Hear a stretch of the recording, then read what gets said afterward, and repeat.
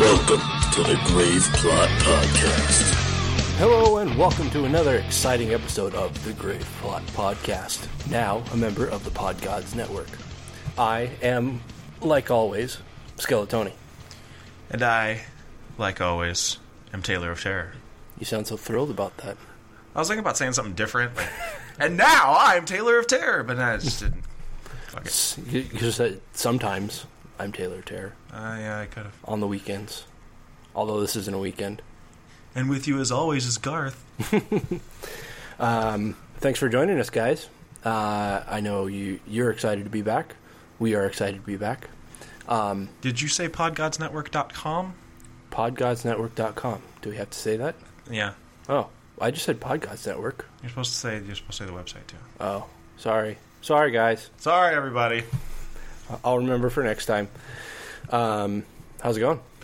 It's going pretty good. We're recording this episode a little earlier than usual. Yeah. I know you're running out of town this weekend, so we're recording on Thursday, August 14th. Mm-hmm. So if any news breaks over the weekend, that's why we're not reporting on it. Right.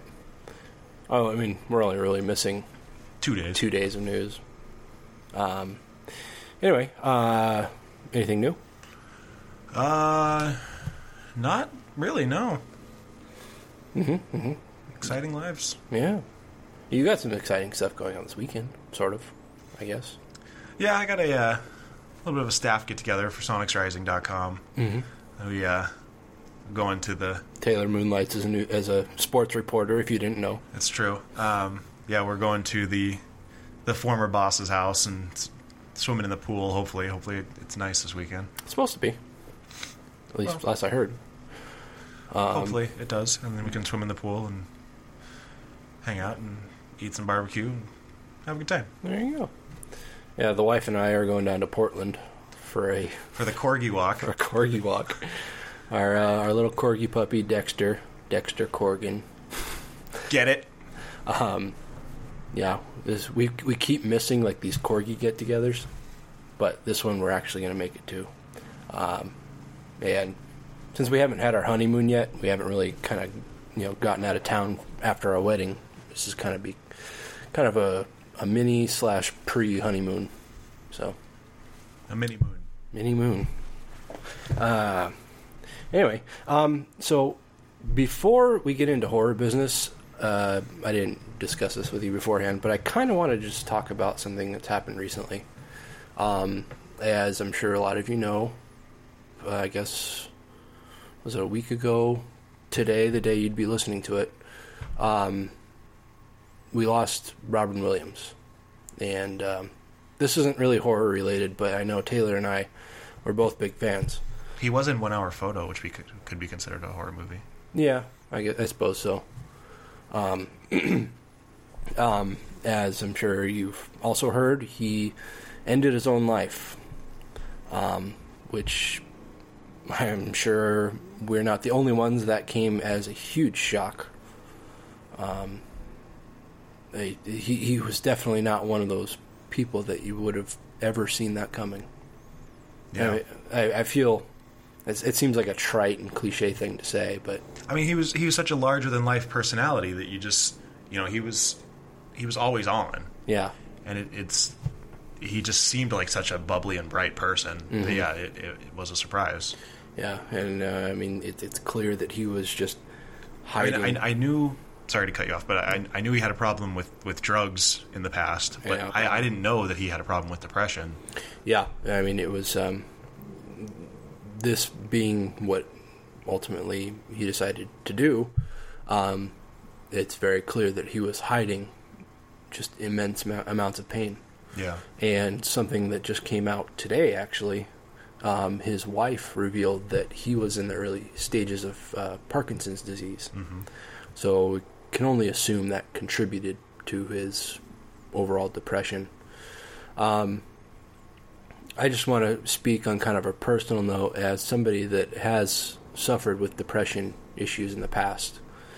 There was a point in my life where I was medicated for depression and kind of rage issues. And there was also although it was brief, I mean, by comparison, there was a point where I was trying very hard to control those emotions and basically drown them out with alcohol. And I feel like it's something I've been pretty open about. I've since kind of gotten it under control. I mean, I have a very rational mind, and so I tend to think through even my depression, which I know that's not something that that most people can do. And I just really, I mean, have you ever had any problems in the past? I mean, not to that extreme. I mean, I had the usual teen angst, and like during and shortly after my divorce, there was times where I felt very low. Yeah. But it never got to that extreme, no. Mm-hmm. Yeah. It's I never contemplated suicide, even at my lowest points. That was something that never even crossed my mind, seemed like an option at all. So I'm a little kind of out of my scope to that degree. I can't fully understand the problems that he was dealing with. In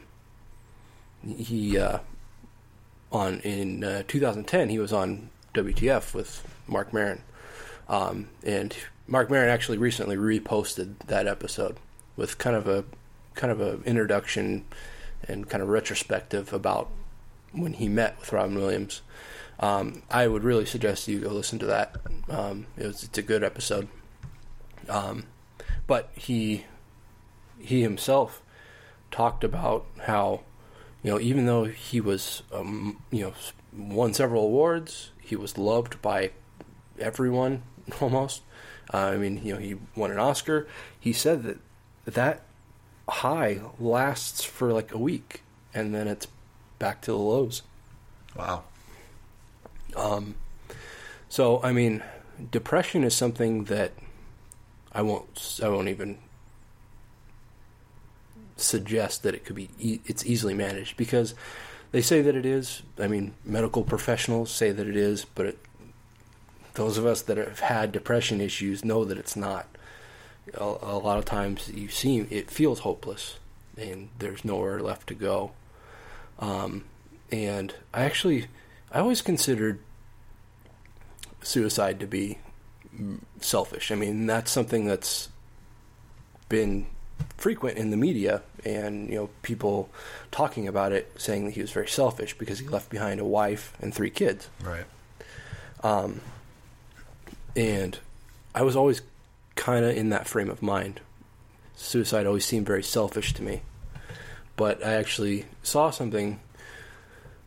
I was just reading through, I think it was just Facebook things, and somebody had posted something about suicide in general. It was about Robin Williams specifically. Commenting, saying that suicide is not selfish, as independent, free-thinking beings, we should potentially be allowed to choose that we don't want to continue living. Which I can't say that I agree with. I mean, some Facebook post isn't going to change my mind, Right, sure. I'm not that easily manipulated.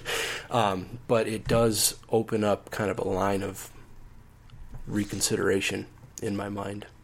I saw an interesting metaphor that was actually based on a Robin Williams quote that he had said, I believe it was in his stand-up, that, like, life is short and afterlife is forever. But the quote was that death is nature's way of telling you your table is ready. And this article went on to say that Robin Williams pushed his way past the maitre d' and took the table himself. Which, is an interesting way to look at it. Yeah. It's supposed to be this thing that we're all waiting for, and he just kind of jumped the line. Yeah. Not waiting for. Right. It's funny, well, not funny, but it's interesting that, again, in the interview he did with Mark Maron, he spoke about the time before that he had contemplated suicide. He had relapsed. He was clean and sober for 20-something years, and he had relapsed. And he had basically hit the bottom, rock bottom again, and he was contemplating suicide. And the way he explained it is if, like, there was a part of his mind that was almost another person kind of discussing with himself how silly it was. It's like, basically talking himself out of it and saying, you don't want to do this. What are you thinking? I mean, look at what you're thinking. Basically telling himself, what's so bad about your life. And I suppose it was good at the time that he managed to talk himself out of it. I don't know that he ever sought any kind of counseling, or therapy of any kind, but it's a very, very sad thing. I know that some of my favorite movie characters to this day are Robin Williams. Oh, for sure. I mean, I said a lot of this in a pretty lengthy Facebook post that I had made, but to this day, Genie from Aladdin is my favorite Disney character. Oh yeah, by far. Yeah, and he, I loved Popeye when I was little. It was the first movie I can remember watching over and over. Mrs. Doubtfire, Jumanji. I loved Jumanji when it came out. Me too. That's what we watched that night. Nice. And something I saw you point out, something I didn't see anybody else mention, was Toys. Toys. Yeah. That movie is great. So good. I loved that movie when I was a kid. And it pissed me off because I didn't know what it was called. If you haven't seen Toys, definitely check that out. Grossly underrated. Yeah, it's a small little golden nugget that a lot of people don't. Yeah, it's got Robin Williams and Jane Cusack and LL Cool J. Yeah, and the guy that played Dumbledore. Yeah. One of them, I don't know if it was the first or second one, but yeah. Anyway, so I just want to mention that, like, if you are in a place in your life where you're getting to a point where you don't see light anymore, you look around you and all you see is darkness and hopelessness, and you feel like nobody is around you anymore, and you're just on this island alone.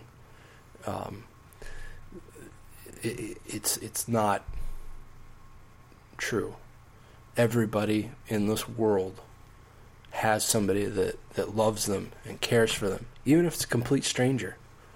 I mean, a lot of people say it's in our nature to destroy ourselves, and sometimes it's hard to convince myself that isn't true. But I think there's a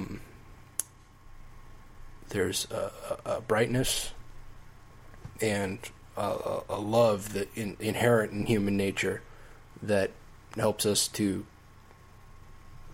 keep each other here, keep each other happy and loved and welcome. So everybody in the world, it doesn't matter who you are, there's somebody that cares for you. But if you're having trouble kind of digging yourself out of that hole, then it's very important that you know that there is a National Suicide Prevention Lifeline. Somebody is going to be there 24 hours a day, 7 days a week, 365 days a year. There will always be there someone there to talk to you. And that number is 1-800-273-8255. Also, you can go to the Suicide Prevention just suicidepreventionlifeline.org.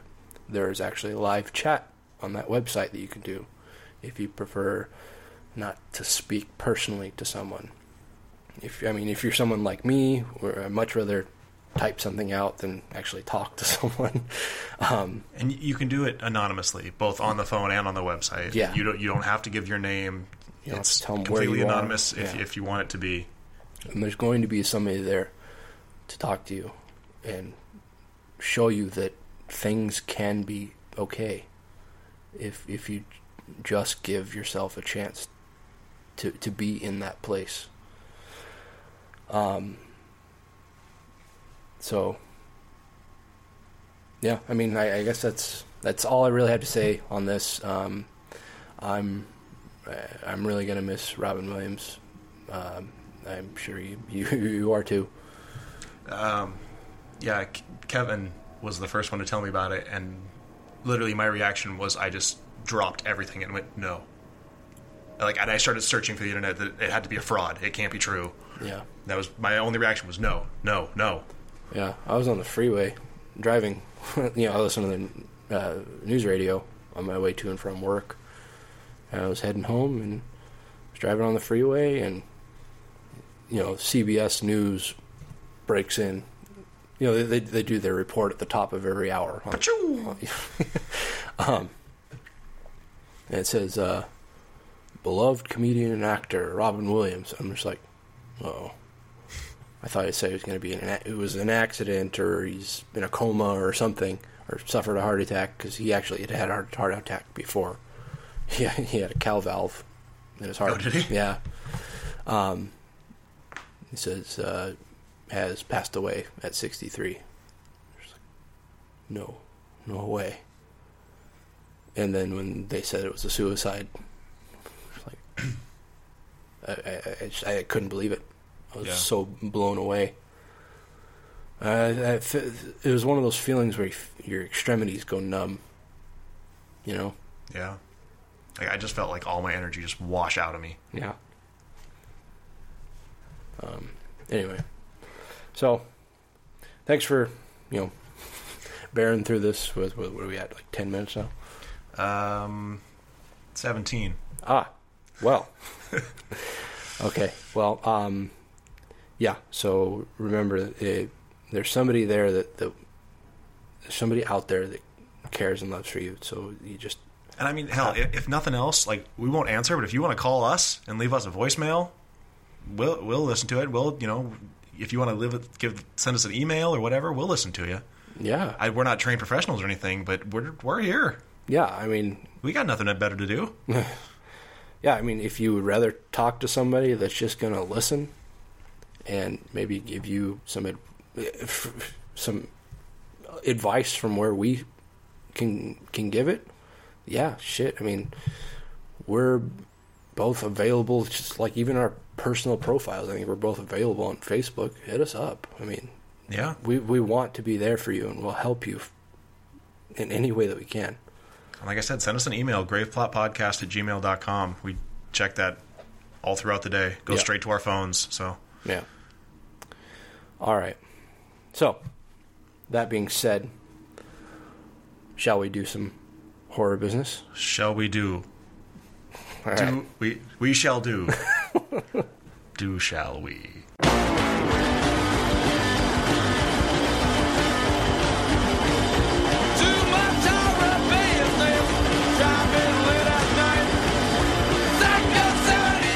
You said douche. All right, so. All right, let's keep on the depressing note. Yeah.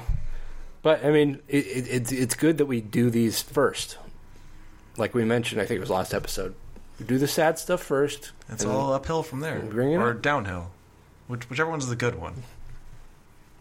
Down, I guess. But you don't want to... but walking downhill... You don't want to bring things down. Walking downhill sucks a lot less than walking uphill. Well, that's true. But, okay. Anyways. Irrelevant. Okay. Start off with some sad news. Texas Chainsaw Massacre fans out there are probably already aware that Marilyn Burns has passed away. She played Sally in the original Texas Chainsaw Massacre. A lot of people consider her to be the original final girl. And I kind of contemplated that when I first read it. And honestly, I couldn't really think of anyone else before her. she kind of springboarded that modern style slasher, kind of Survivor girl. Yeah, I'm racking my brain here trying to think of anything before that. And I can think of girls that survived movies, but they weren't the stereotypical final girl. Yeah. She passed away in her home in Houston. She was discovered by police after her brother attempted to... he was attempting to call her and contact her, and then he actually went to her home, and she was non-responsive. She wouldn't open the door, so he called the police, and the police entered the home and found her. As they were reporting this, doesn't seem that the cause of death is known, but it appeared to be natural causes. She was 65 years old, so this is that's a shame. I mean, yeah, I'm looking to see if they have posted a cause of death since we first wrote this down, but I don't see anything. Yeah. I mean, it's likely that it was just natural causes. I mean, she wasn't old by today's standards, but she was.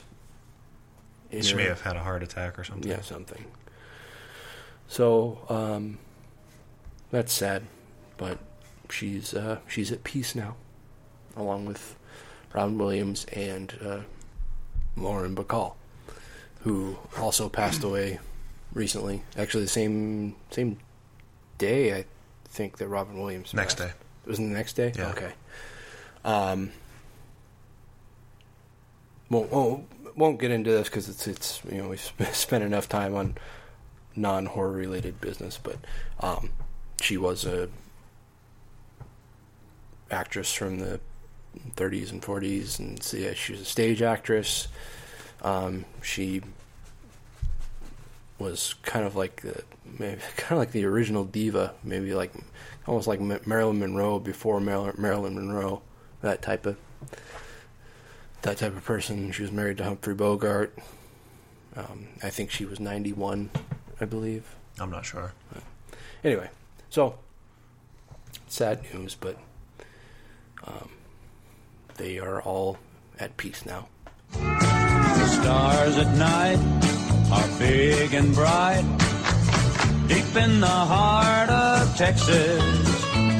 The prairie sky is wide and high, deep in the heart of Texas. I want to go off script here for a second. Okay. It's something we should have put on the list and we didn't. And keeping in the same vein, they're making a prequel to Texas Chainsaw Massacre. Yes. Called Leatherface. Yeah. Yeah, like I said, I don't know why we didn't put this on the list. I don't know. This is actually this news was they first announced it quite a while ago. I think maybe today or semi recently they announced more news about it, which I assume that's what you're going to get into. Well, yeah, they just announced that it was going to be a prequel. Really? Yeah. How did I already know that? I don't know.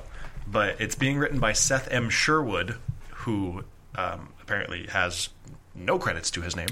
Good. Yeah. And it will center on Leatherface's teenage years. Uh-huh. So that should be interesting. Puberty is hard. Sometimes it makes you want to wear people's faces. Yeah. I mean, I felt like that before. This seems like they're going to be kind of biting the style of what sounds like is developing to be the Friday the 13th TV series. Yeah. Just showing. Probably a little bit. Yeah. Well, and maybe to a lesser extent, Bates Motel, which I think we discussed that before. Yeah. This is the 8th film in the franchise, and actually the second one called Leatherface, because Texas Chainsaw Massacre 3 is actually the subtitle is Leatherface. It's actually called, the subtitle is Texas Chainsaw Massacre 3. The movie is titled Leatherface. Like Rambo. Yeah. Mm-hmm. Well, So, yeah, that's supposed to come out soon. I don't know. I mean, not like this year, but it's in production now, I believe. So, well, that can't miss. it could.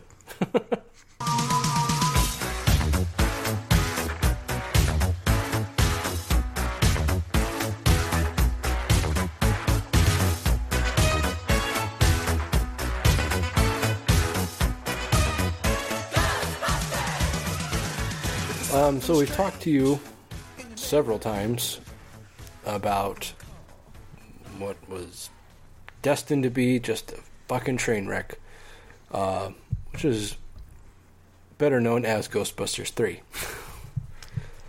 The news now is that project it appears to be dead. Yay! Yay! But hold on. Oh. They're making instead a reboot. Oh, fuck. Hold on. It's going to be an all-female Ghostbusters team. Yeah. It's going to be directed by Paul Feig. That would be my guess. Mm-hmm. Who directed Bridesmaids. So, this movie will likely star Melissa McCarthy. Yeah. I don't mind her just as a Ghostbuster. Yeah. I like her. I think she's funny. But she's like a female Jack Black. She has one character. That's pretty accurate. Yeah. So I'm getting tired of her. My wife loves her. I think, didn't you say your girlfriend likes her too? I think so, yeah. Yeah, my wife can't get enough of her. But He also directed The Heat, starring Melissa McCarthy.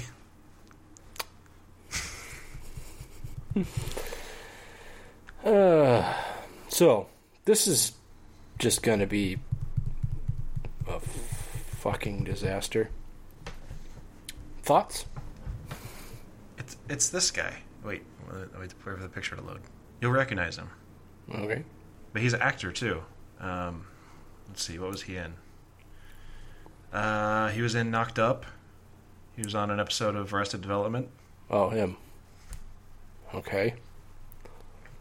But yeah, I don't know. Just the idea of an all-female Ghostbusters just sounds hackneyed. Yeah. It sounds like it's trying to be very progressive. Yeah. It's not just happening in a natural progression. It's, look, an all-female Ghostbusters team. We're so progressive. Mm-hmm.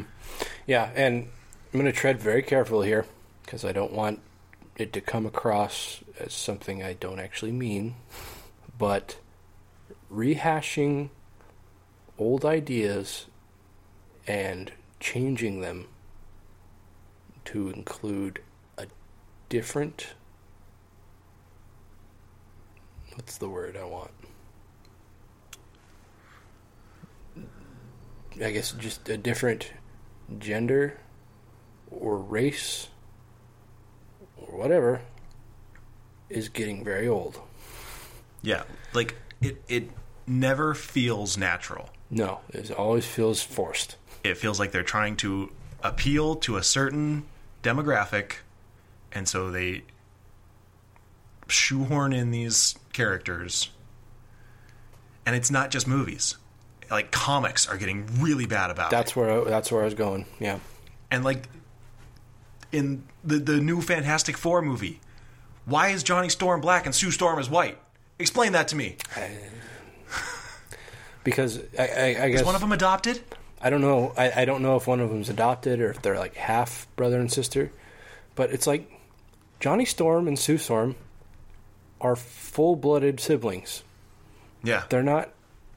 it's not an adoption. Adopted, they're not half siblings. Yeah. They're... So why change that just to put a black guy in an already existing white character role.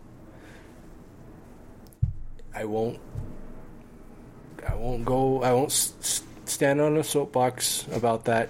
I mean, I've probably already said too much. I sound like probably just a complete asshole now. Like, make Ben Grimm black if you want to go that route. But why? Like I said, they feel like they have to. I don't think it's ever because this guy is the best guy for the role or because it makes sense. That's what they always say. That's what they say, of course. Yeah.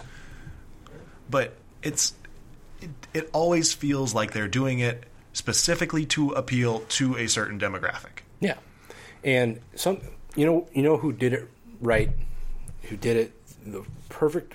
Actually, I think there are two examples that don't seem forced. Both in comics, Marvel specifically. Ultimate Spider-Man. The current Spider-Man in the Ultimate Universe is Miles Morales. He is half black, half Latino. I think maybe Puerto Rican. Latino of one sort or another. Yeah. And he,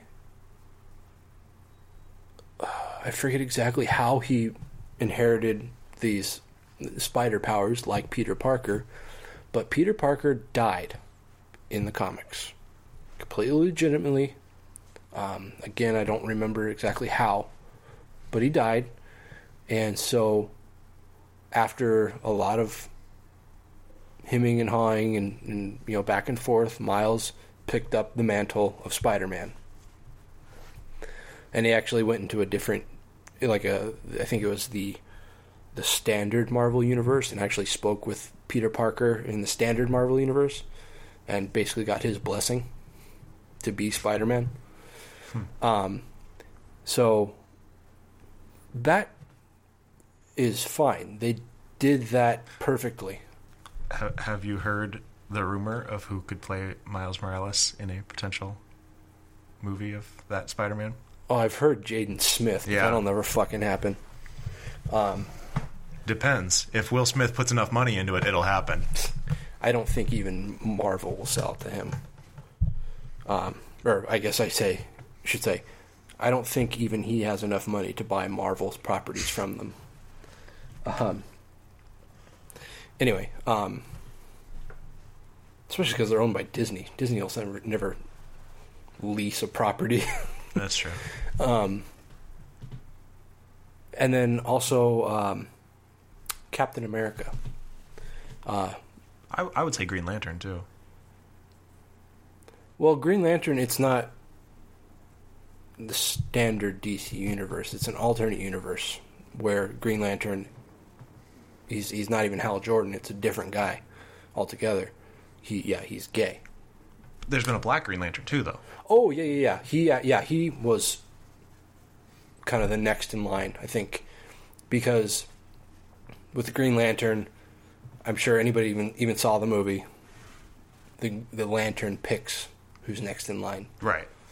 And so, yeah, he picked when Hal Jordan, I don't think he died. I think he just kind of gave it up or quit, basically. If I remember right, I could be wrong. Yeah, the Lantern picked Jon Stewart. Anyway, also, Captain America, Steve Rogers lost his powers. I don't know exactly how. I haven't read in on it. But Falcon took up the mantle of Captain America. So now Captain America's black. That's fine. Falcon was a buddy of Steve Rogers. And,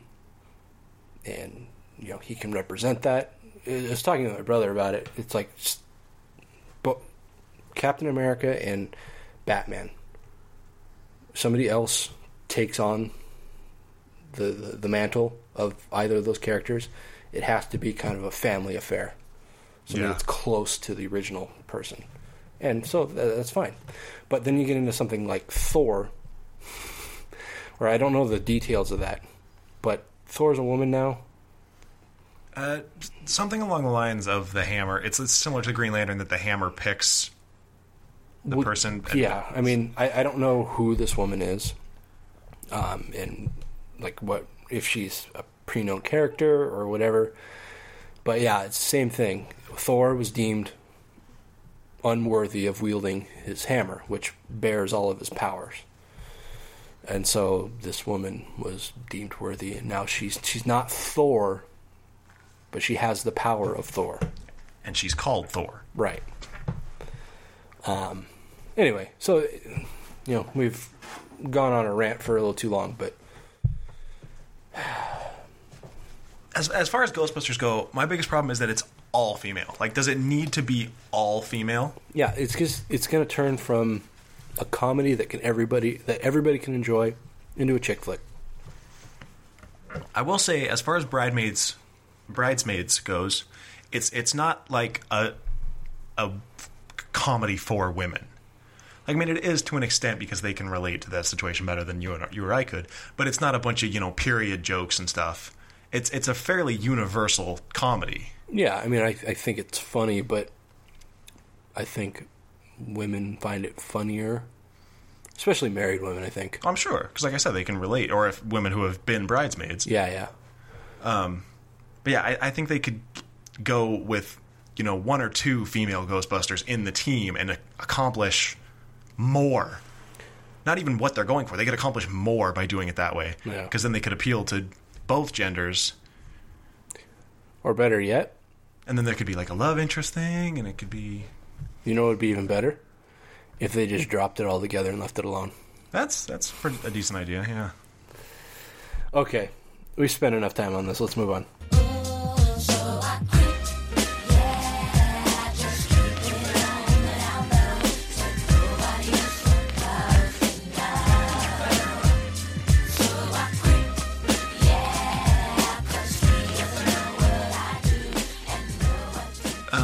Are you familiar with the Duplass brothers? By name only. I don't know their work. At least, I might. I just don't associate them with it. I believe their best-known movie is Safety Not Guaranteed. It has Aubrey Plaza and the guy that plays Nick on New Girl. Jake Johnson, I think his name is. I haven't seen it. Well, they do a lot of like independent films. And Mark Duplass plays Pete on The League. I don't know if you watch The League, but... I have watched it. I don't watch it regularly. No. Okay, well, he plays Pete. And the Duplass brothers are moving into horror now, which is an interesting take. If you've seen their other movies, they definitely don't seem like horror kind of guys. Mm-hmm. But they're actually coming out with a trilogy called Creep. And it's written by Mark Duplass and Patrick Bryce. It will be released by Blumhouse and Time Warner Radius. It's about a videographer who answers an online ad to film a stranger in a remote mountain town for a personal project that turns sinister. Uh-huh. Kind of sounds similar to Tusk. Okay, I'm glad I wasn't the only one thinking that. But to a less fucked up degree. Yeah. At least less out there. Right. I mean, do we know anything else about this? All we really know is Mark Duplass is playing the Psycho. Okay. Which, again, if you've seen his movies or watched The League, he does not come across as the kind of person that would play a psycho. So I'm really interested to see him take on that role. Mm. We know that Part 1 is supposed to be released later this year. I think they're filming now. And Part 2 and 3 are supposed to come out next year. So he's they're very ambitious about this. Like the Wachowskis. Yeah. The Matrix. Right. Whoa. Dodging bullets like every day. Okay. So, yeah, I mean, I guess that's something we'll keep you updated on. It's, like I said, it's very ambitious that not only are they already saying we're going to do a trilogy, we're going to do 3 parts, but that they're going to put out 2 in 1 year. That's very ambitious. Yeah. Of course, I mean, it's not like they're doing Star Wars or something. Yeah. I believe it's found footage. Fuck. That's how they're putting out 2 in 1 year. That's, yeah. All right. So I'm interested, but not necessarily, like, excited. Sure. Mostly, I just want to see Mark Duplass play a psycho. Yeah, I mean, I'll wait for a trailer. Yeah, definitely.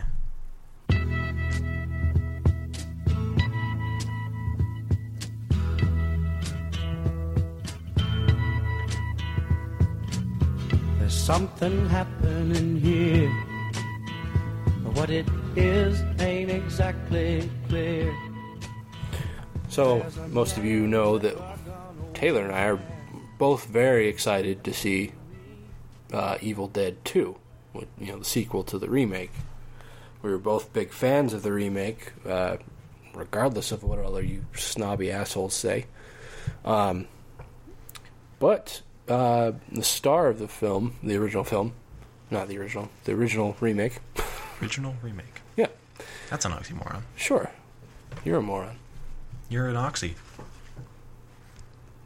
Okay. Jane Levy. Who played Mia. She was quoted as saying, I don't think they're going to make it. I mean, they're always coming up with a new thing. Now I hear they're making a TV show. I was like, what? I honestly don't know, but it doesn't seem like there's going to be an Evil Dead 2 anytime soon. At least not with me in it. Well, that's disappointing. Yeah. I mean, she was also quoted as saying, I think they just like exciting their fans and confusing them, which is definitely true. That was in relation to the TV show. Oh, so what, she doesn't think they're going to actually do the TV show? She thinks they're just fucking with everybody. That was my first suspicion, since it wasn't really verified by anybody. It wouldn't surprise me at all. Yeah, especially when, the rumor started flying that Bruce Campbell was going to be in it. Just based on one thing that he said on Twitter. I don't think that was weeks ago, and I still don't think they've confirmed that he's actually going to be in it. I'm still waiting to hear something more about Army of Darkness 2. Yeah, don't hold your fucking breath. That's what I'm saying. We're getting trolled by Bruce Campbell and Sam Raimi. Sam Raimi, I mean, we know that he is just kind of a... I don't want to say he's a dick, because he didn't really come across that way, but he's fucking lazy. He's flaky as hell. Yeah, I guess that's probably the main thing. He has a very strong tendency to announce things before they're concrete, and then they just kind of flutter away by the wayside. Yeah. And we know Bruce. Bruce is a dick. Yeah, Bruce. He's fucking trolling everybody. Likes to fuck with people. So I don't know. I mean, I've got this kind of in the back of my mind. I don't keep it readily accessible, and I don't think about it all the time, because I know that Bruce Campbell and Sam Raimi are kind of assholes about it. Yeah. So I'm not getting... I have yet to get overly excited about it. So, I mean, this is disappointing, especially because the star of the movie, the one you'd think would be in the sequel, for sure, doesn't know anything about it. Yeah, I especially don't like the line where she says, at least not with me in it. Yeah. Like, if they made Evil Dead 2 and it didn't even have Mia in it, it would just seem completely unnecessary. Yeah, I mean, all three of the original trilogy had Ash in it. Yeah.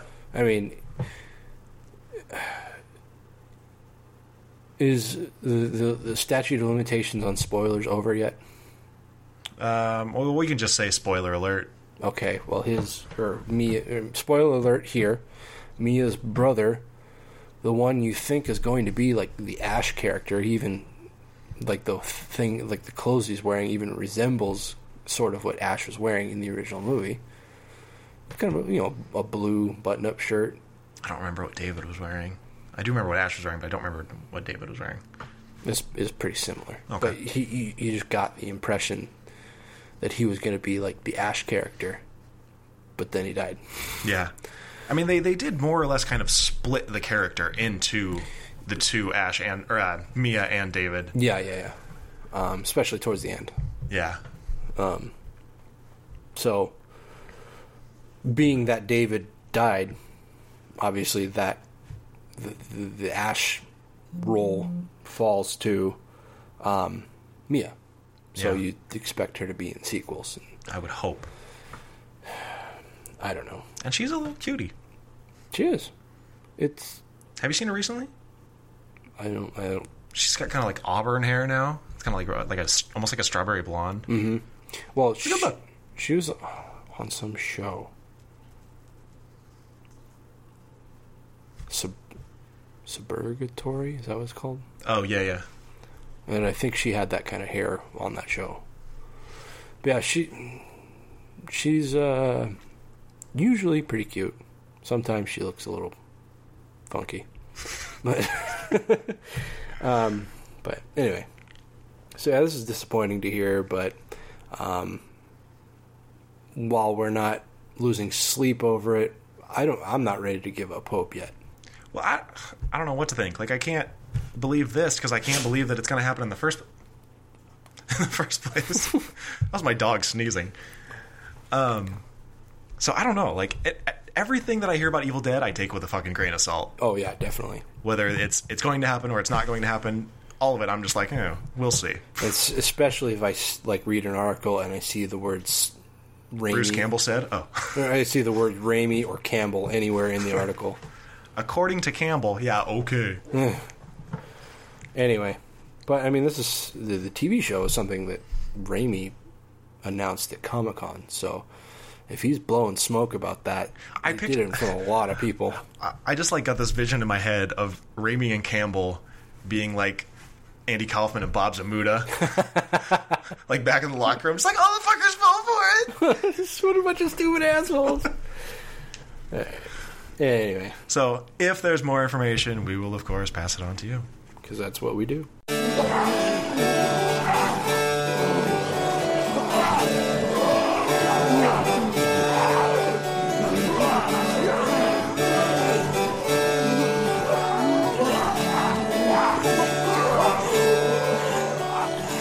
Did you like my headline on this next story? Yep. Very clever. Pride and Prejudice and Zombies rises once again. Get it? I see what you did. I see it. Yeah, this is something that's been in the works for fucking ever. Originally a book by Seth Grahame-Smith. He basically took Pride and Prejudice and wrote in zombies. Basically, yeah. By basically meaning exactly. Yeah. Well, I got the book for my birthday a few months ago. I haven't really had time to get into it. I've only read the first couple chapters so far, but I've never read Pride and Prejudice, of course. But it's a little hard to read because he definitely uses that Victorian speech patterns like Jane Austen did. Jane Austen wrote that, right? Yeah. Yeah. Okay. But yeah, so they've been trying to adapt it into a movie form for years. Mm-hmm. It originally had Natalie Portman was supposed to both produce and star. She dropped off. Then somebody else was signed on. Who I don't remember who it was now. Anne Hathaway? Anne Hathaway, yeah, that's who it was. Now it's starring Lily James, who is from Downton Abbey, which... Nope. My girlfriend watches it, but I'd fucking avoid it like hell because it's the most boring thing I've ever seen in my life. Yeah. Why would you want to watch an hour, multiple hours of snooty British people? I do not get it. But she's playing Elizabeth Bennet. Sam Riley, who was in Maleficent, is playing Mr. Darcy. Hold on, I gotta mess with the mic. Oh, it wasn't as bad as I thought. Okay. And Bella Heathcote is playing Elizabeth's sister, which is probably Jane. I don't know about the movie or the book, so I really don't know who these characters are. Right. I'm just reading. But she is an Australian actress, so that should be interesting, hearing an Australian actress do a British accent. I guess they're not that far off, though, are they? Not really. It's being directed by Burr Steers, which is a person's name. Burr. Sounds like a cowboy. It sounds like a ranch. Welcome to Burr Steers Ranch. And it's set to start filming in September, so it looks like this is finally going to happen. We'll see. I mean, September is still a few weeks away. And then the screenplay is written by Seth Grahame-Smith as well. So, Oh, is it? yeah, Okay. Well, Seth Grahame-Smith he just writes everything. every movie you've ever seen, Seth Grahame-Smith. he wrote it. At least everything coming out in the next decade or so is going to have Seth Grahame-Smith somewhere on it. Yeah. So yeah, we'll report back to you if we hear anything else. We'll tell you when it gets shit canned again. Yeah.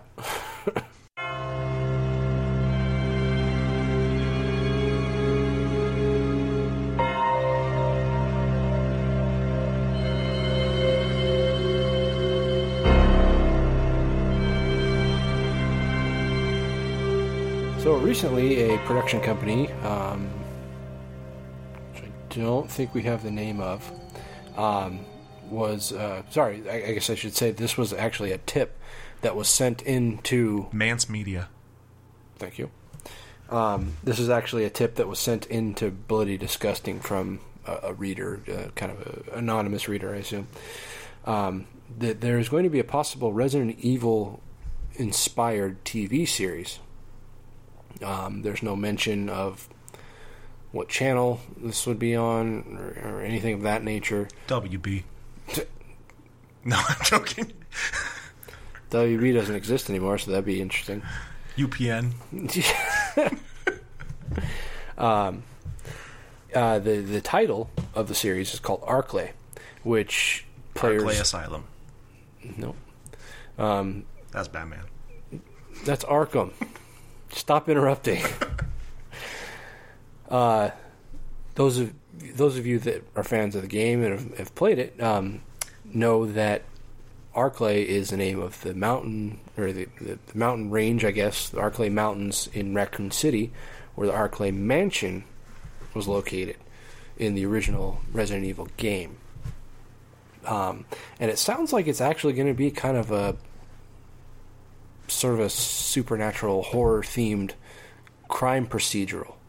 Kind of like, I think it might be sort of in the vein of Gotham, in that it tells this, story that we all know, the story of, how Batman came to be through the eyes of a cop.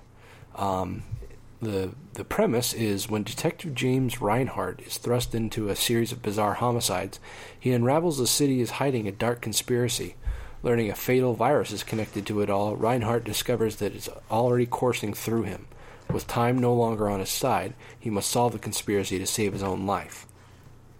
So, it sounds like this detective is actually infected with presumably the T-virus, or maybe a predecessor of the T-virus, depending on when it takes place in the series. Yeah, it doesn't necessarily say if it's like a prequel or like a side... Right. Parallel to the original story. Well, I mean, I would have to assume it was a prequel because in the original game, the STARS team is sent. And the STARS team is like an elite squad. It's like basically if you took like every best SWAT team member and put them in one team together, that's basically what STARS is. So you have to assume some shit has gone seriously wrong if they sent them out. So if you've just got a detective working on this case, then you'd have to assume things haven't gone terribly wrong yet. When you assume, you make an asshole out yourself. Yep.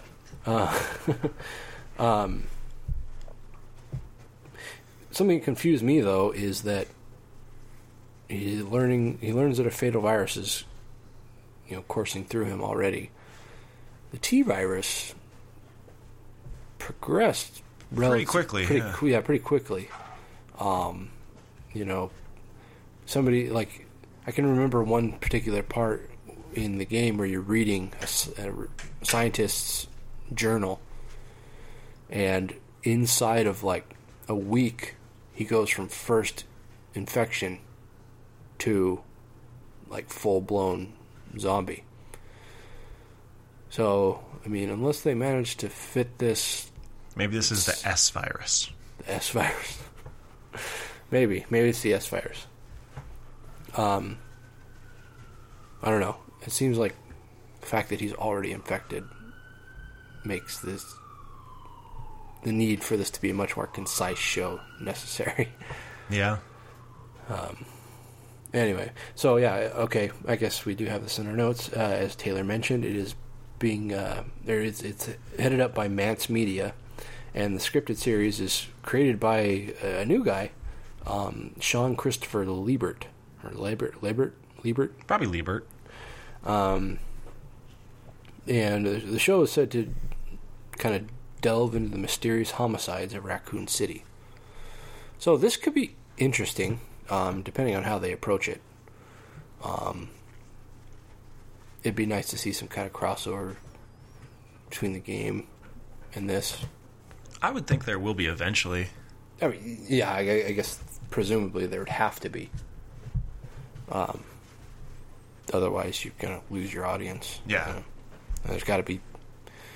The thing is, there's got to be zombies and monsters. They can't pussyfoot around that shit. True.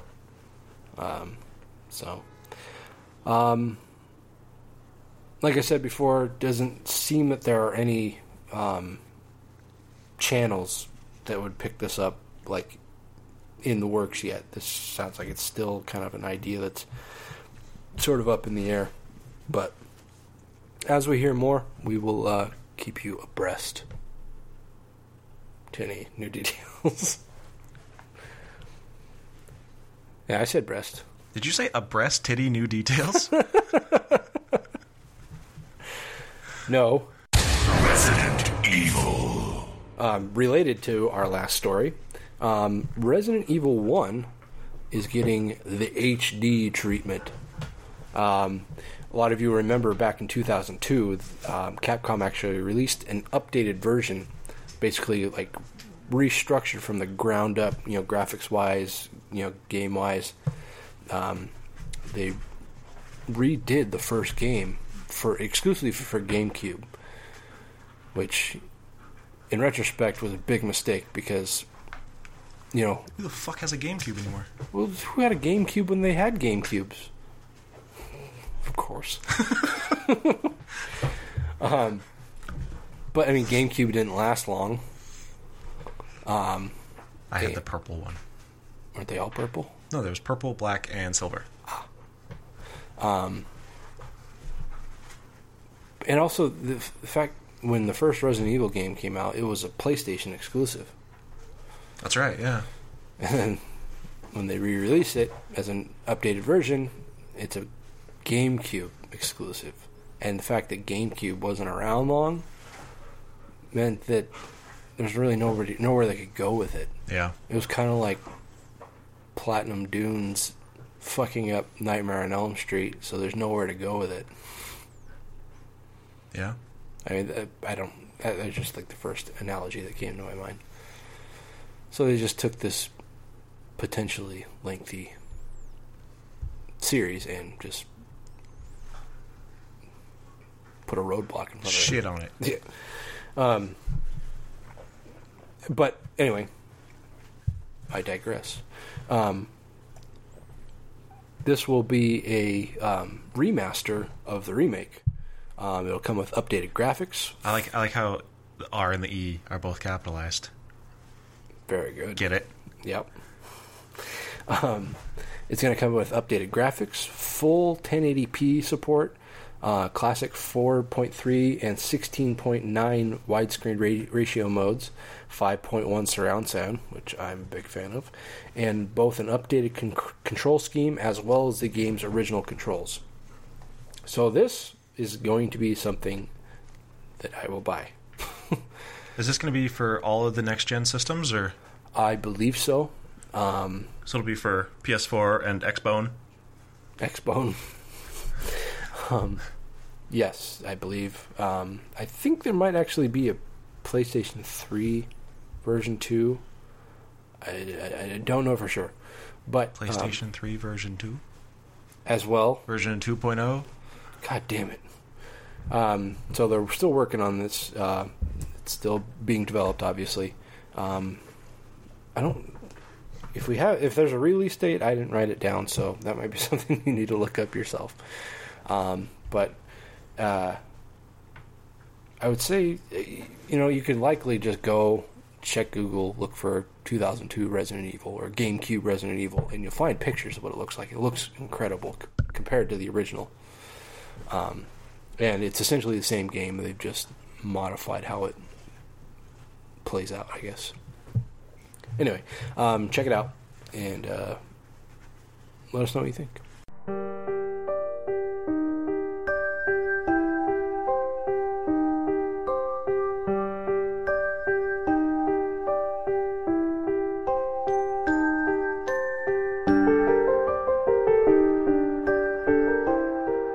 So staying on the topic of video games, there's I did that on purpose. I figured as much.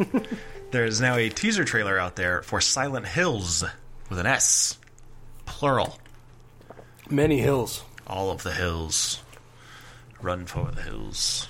It means that there's more than one town named Silent Hill. That's weird. I don't know. I'm just speculating. Postulating. This is a collaboration between Hideo Kojima, who is... What exactly is his role on Metal Gear Solid? Is he he's the designer? Creator. Oh, the creator, okay. Yeah. And Guillermo del Toro, who, if you don't know who he is, then just punch yourself in the dick right now. It's going to star Norman Reedus. Yeah. A.K.A. Daryl Dixon. A.K.A. Murphy... from Boondock Saints. It's probably O something, but I don't think it's O from Boondock Saints. You jackass.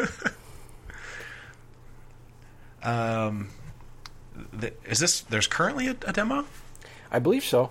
I haven't checked into it myself. I don't know why, but... Yeah, you have the PlayStation Store, so you should fucking do that. But there is an interactive playable demo out there. Yeah, and... Which is weird because they advertise it as like a teaser, like kind of like a teaser trailer basically, but it's interactive, which is kind of cool, I think. Yeah, it's not so much a standard demo where it's like a piece of the game. At least I don't think.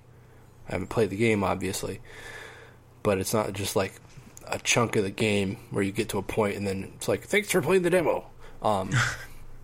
Murphy McManus. That's McManus. That's the one.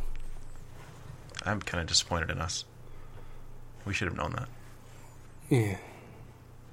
Well, I mean, they always call them the Saints. They don't really go by their last name very often. There's not a whole lot of instances where they actually call them by name. Yeah. I mean, they say Connor and Murphy, but that's really it. Yeah. Anyway. Yeah, I gotta play this. I wanted to do it already, but we had a short week, so... Yeah. So if you have played it, then please let us know how it is. You can leave a comment on our website on this post. Mm-hmm. Or email us, or tweet us, or Facebook us, or Google Plus us, or Instagram us, or wherever the fuck you want. Just do it. Just fucking tell us! And I will check it out and report back. Did you watch the trailer at all? No. The graphics. I saw pictures, though. I did see pictures of the graphics. They look it's awesome. Yeah, the next-gen consoles are fucking sick. Yeah. Like, I saw screenshots from WWE 2K15 and NBA 2K15, and they're both just absolutely incredible. I saw a picture from WWE. The one of John Cena? Yeah, he looks like a mongoloid. He's got this low brow, and he looks very angry. It's like, I know John Cena has a very prominent brow, but he doesn't look like a fucking caveman. It's still not perfect, but it's it's still pretty fucking amazing. Right. Anyway, I highly recommend you check it out. Just head over to YouTube and search for it. And I think maybe next episode, hopefully, I will have checked out this demo by then. I'll report back and give you my thoughts.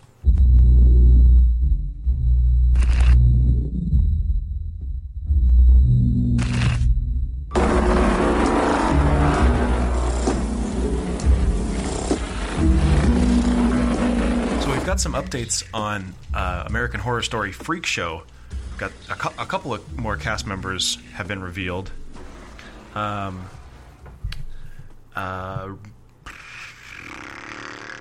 Crap, what is this guy's name? John Carroll Lynch. Thank you. He will be playing the Clown Killer. Yeah. He's probably best known as Drew Carey's brother. Yeah. On the Drew Carey Show. His cross-dressing brother. Right. Ryan Murphy described the character of the Clown Killer as the most terrifying evil clown to ever grace the small screen. He knows that it was a TV movie, right? I'm wondering if he does, yeah. I said. Because when you got Pennywise the Clown, that's stiff competition. Yeah. I mean, even the Pennywise that they pick for the movie of it will pale in comparison to Tim Curry. We've been over this, so we won't get into it again, but that's it's a bold statement. Very bold. And there is actually a leak of the opening credits to American Horror Story Freak Show, and you can see the Clown Killer in the video. Mm-hmm. He's creepy. He is creepy. Not to mention, there was actually a picture posted of what looks like a call list from the show. When those of you that don't know what a call list is, it's kind of an industry term of literally just a list of characters that are needed on set, and the actors that play them. So that was revealed. We've got Jessica Lange playing Elsa Mars. Kathy Bates is Ethel. We know that Jessica Lange is the ringleader. Yeah, the head of the freak show. Kathy Bates is playing Ethel Darling. Sarah Paulson is playing Betty and Dot Tatler. Evan Peters is playing Jimmy Darling. Anne McKenzie is playing Eudora Tatler. Erica Irvin is Amazon Eve. John Carroll Lynch as the Twisted Clown. This is the one I'm most intrigued by, is the next one you're about to read. Matt Frazier, Paul the Illustrated Seal. Yeah, that's what is that? I don't know. There's also Rose Siggins playing Legless Susie. Not just a clever name, I assume.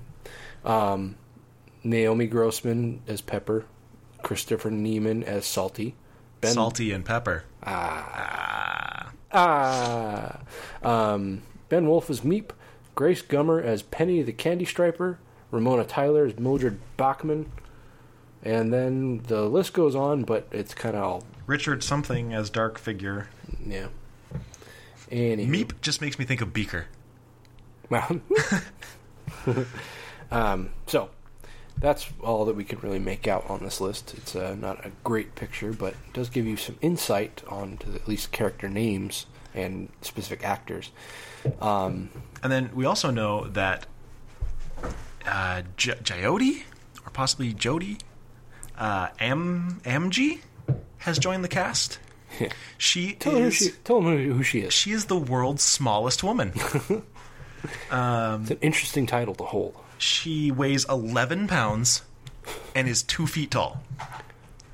That seems light even for somebody 2 feet tall. She has achondroplasia.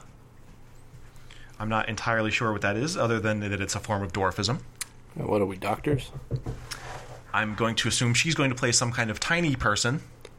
That would be the logical guess. And then one other bit of casting news is we know that Patti LaBelle is joining the cast. Patti LaBelle. You haven't heard this one? No. Yeah. As far as I know, they have not announced who she will be playing. Of course not. But she is joining the cast. Interesting. Yeah, she'll be appearing in a 4-episode arc, so she won't be a full-time, but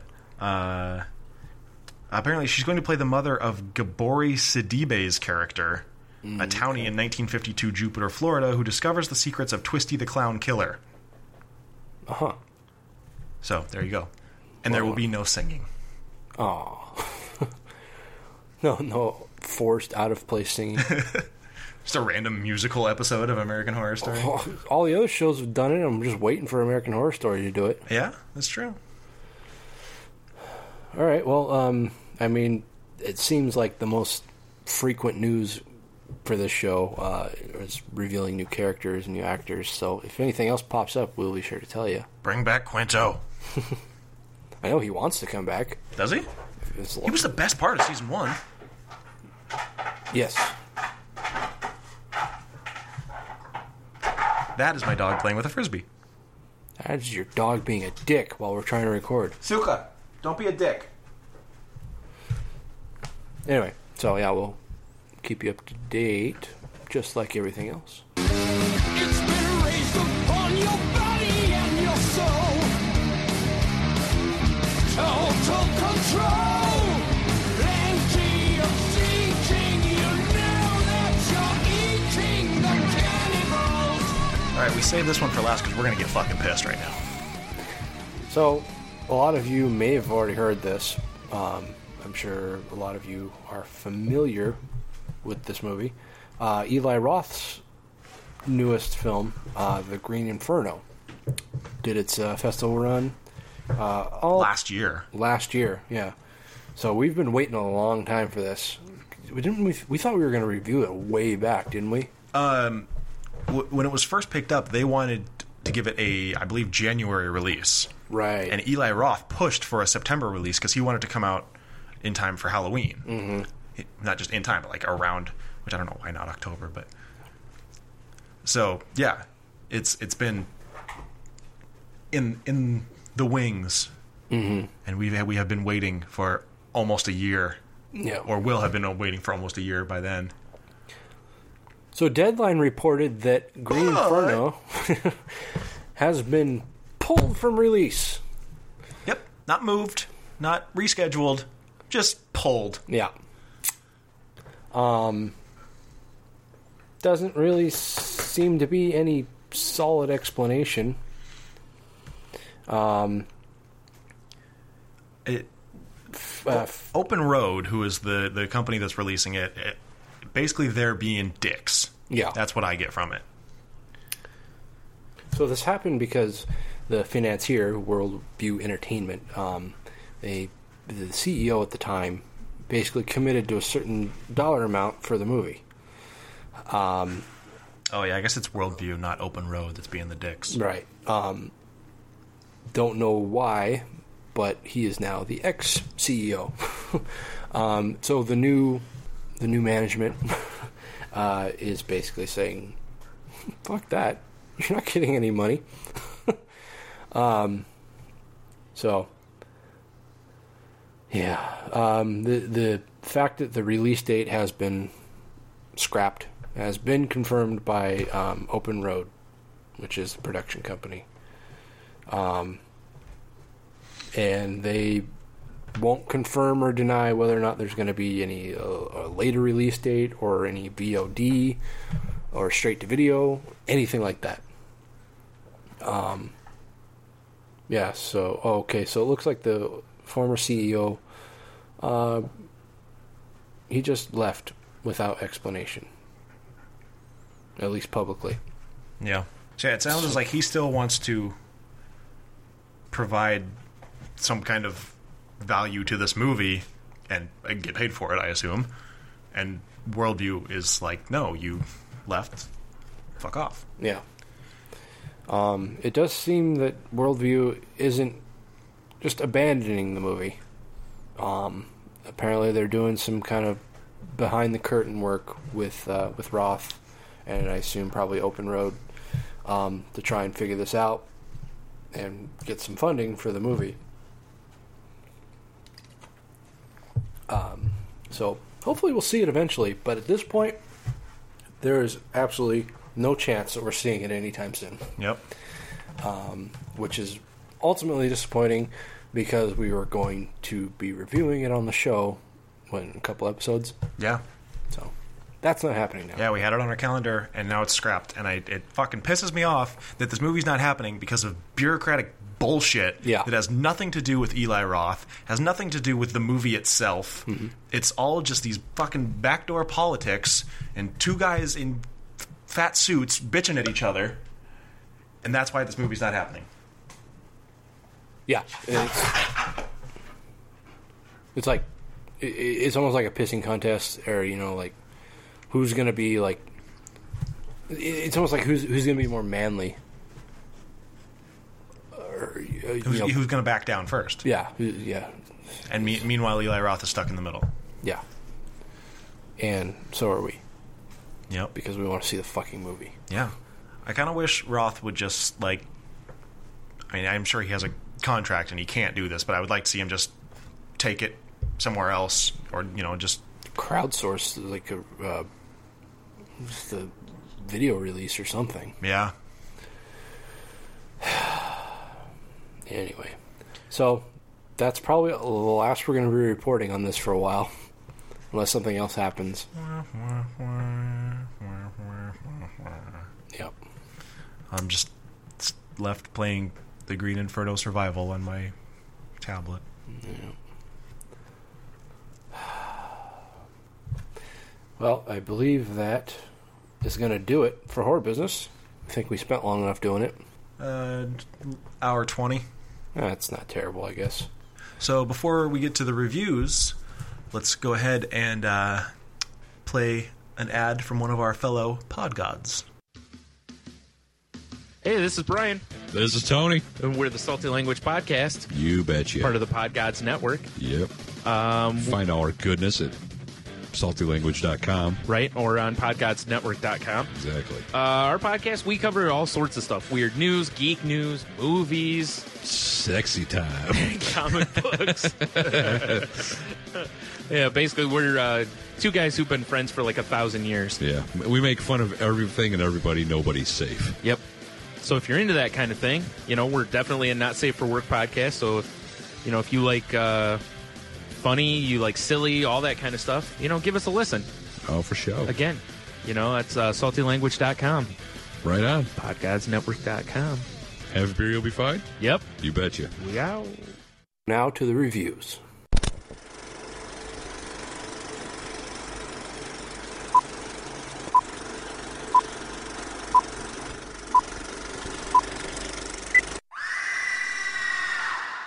All right. What do you want to do first? Let's go ahead and we'll do them in the order that we watched them. So we'll do, up first is The Purge, Anarchy. Can you step on it? It's getting late. I'm sorry, I'm so anxious. It's just tonight. We're gonna be okay. Just like always. Whoa. No. Nick, this can't be happening. No one's gonna help us tonight. This is your emergency broadcast system announcing the commencement of the annual Purge. At the siren, all crime, including murder, will be legal for 12 hours. All emergency services will be suspended. Your government thanks you for your participation. Oh my gosh.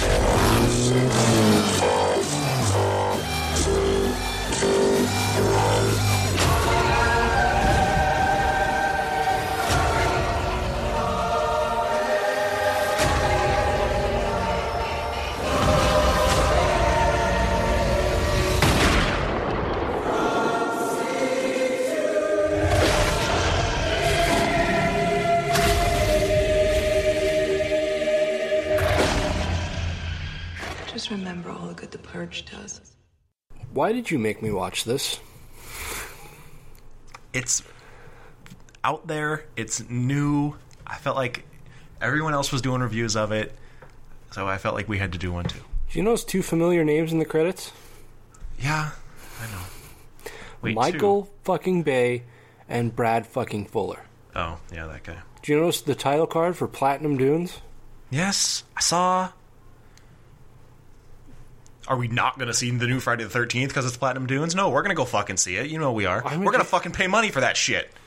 I'm a fucking Friday the 13th fan. Of course I'll fucking see it. Yeah, well, we're fucking horror fans, so we can watch this. Was this a horror? Oh. That's my thing about this. Well, that can be said for both these movies. I think the other one was more of a horror than this.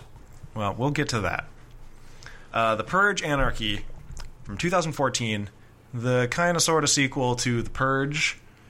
It's technically a sequel. It's really not related in any way, other than in that it's the same storyline. The original Purge was basically about one family during this event called The Purge, where for 12 hours, everything is legal. Purge, like the title. Right. It's not just a clever name. I never saw the original. Me neither. It looked really stupid. It did. I thought this one looked better. Well, it's better's relative, so we can't say.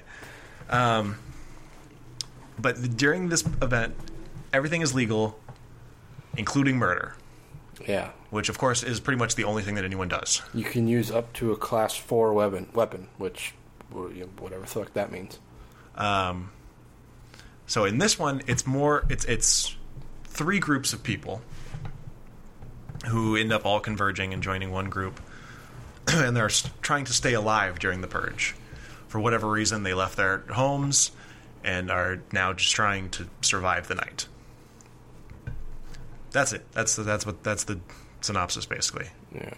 I don't really know how to get into too much more detail without giving a lot away. I guess Frank Grillo, who plays Sergeant, is basically just this fucking Rambo. He's got this armored car, loads up on guns, and he's hitting the night. But he's not out to purge. Well, no, he is. Well, he is, but it's not just for fun.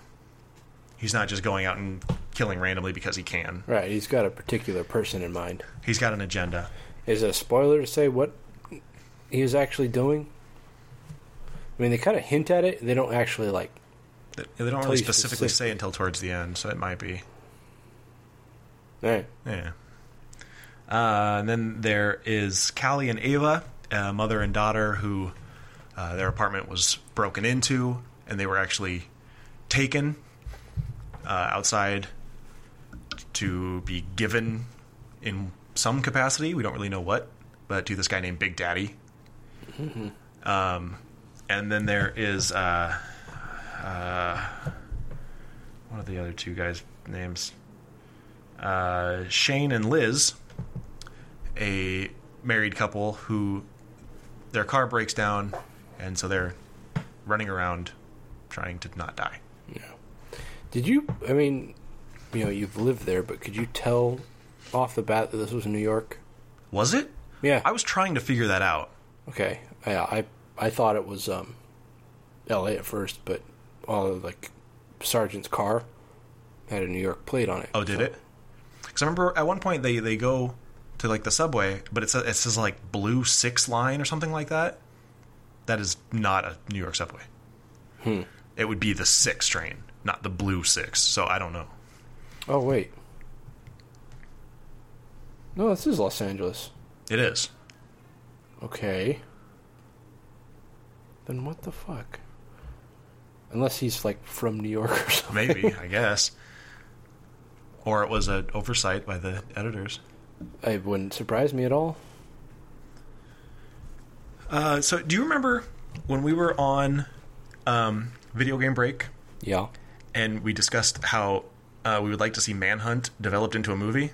Yeah. I think this is it. That's disappointing. I mean, this is as close as we're going to get, I think. But it reminded me a lot of Manhunt because there's these little gangs. Which, you know, as you progress through Manhunt, there was all the different gangs. There was the Smileys, and yeah, that's really the only one I remember. But yeah, I mean, I think there's this continuous, like, there's a gang that seemed to be led by this guy in the mask that you likely seen before on all the posters and all the fucking advertising. The one that says God.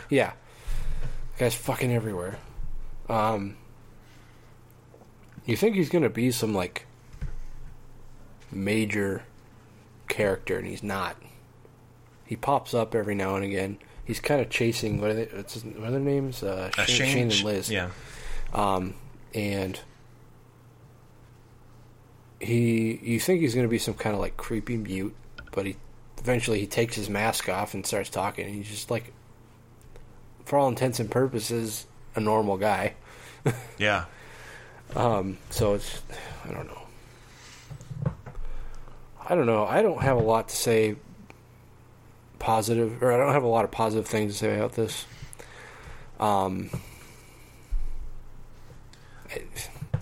This movie is only, I believe it's like 89 minutes or something, but it is too long. It is. And you know what? It feels painfully long.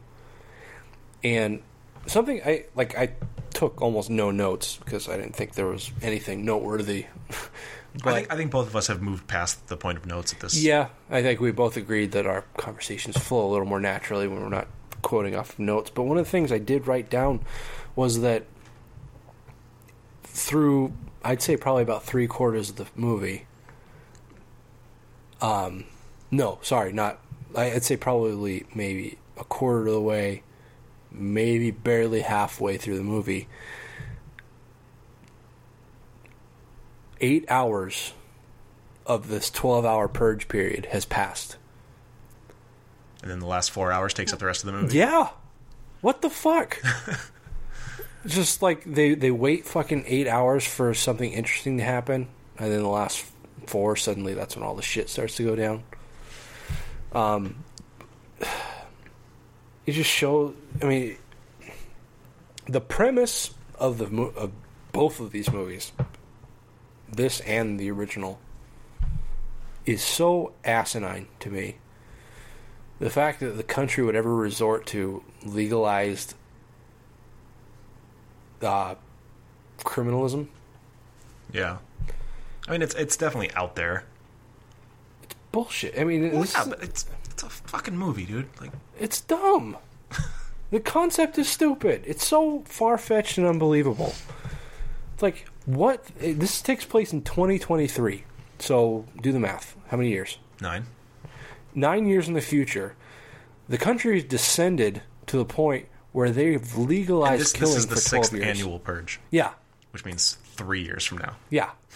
Something fucked up happened 3 years from now that the U.S. government said, okay, in order to expunge poor people and homeless and unemployed, we're going to legalize killing for 12 hours once a year. So somebody really fucked up is going to get elected president in 2016. Apparently. Another fucking... Don't go there.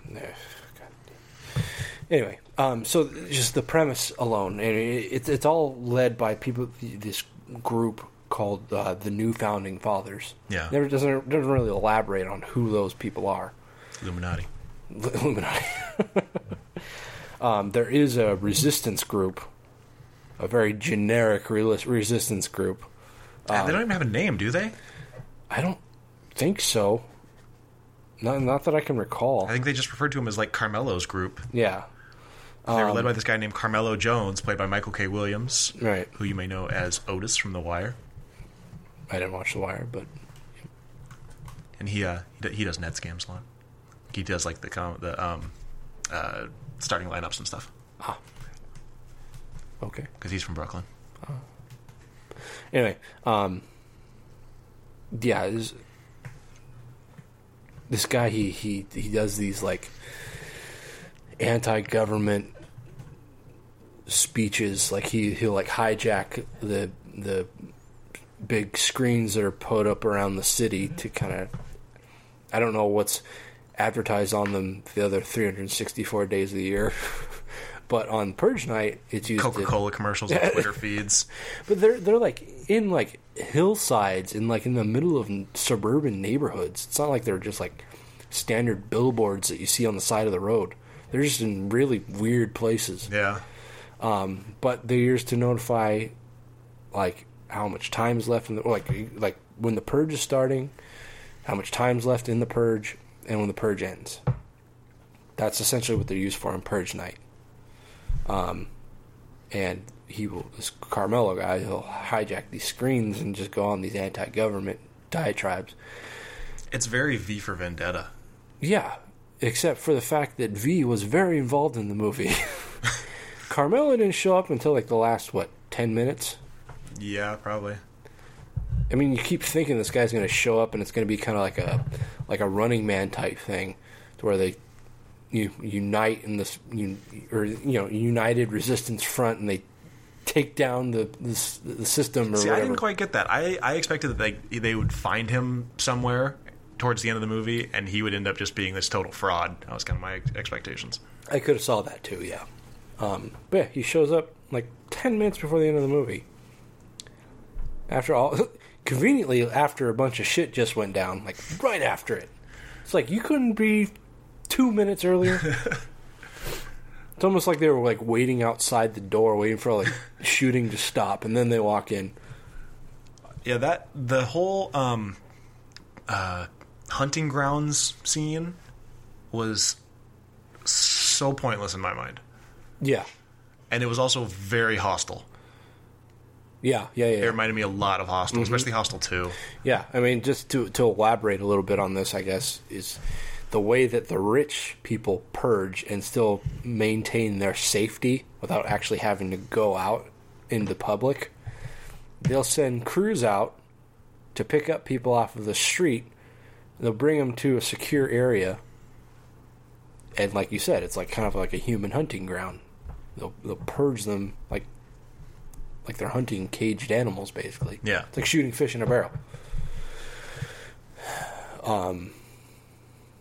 And also they'll pay people to be, it was actually referred to as a martyr. Mm-hmm.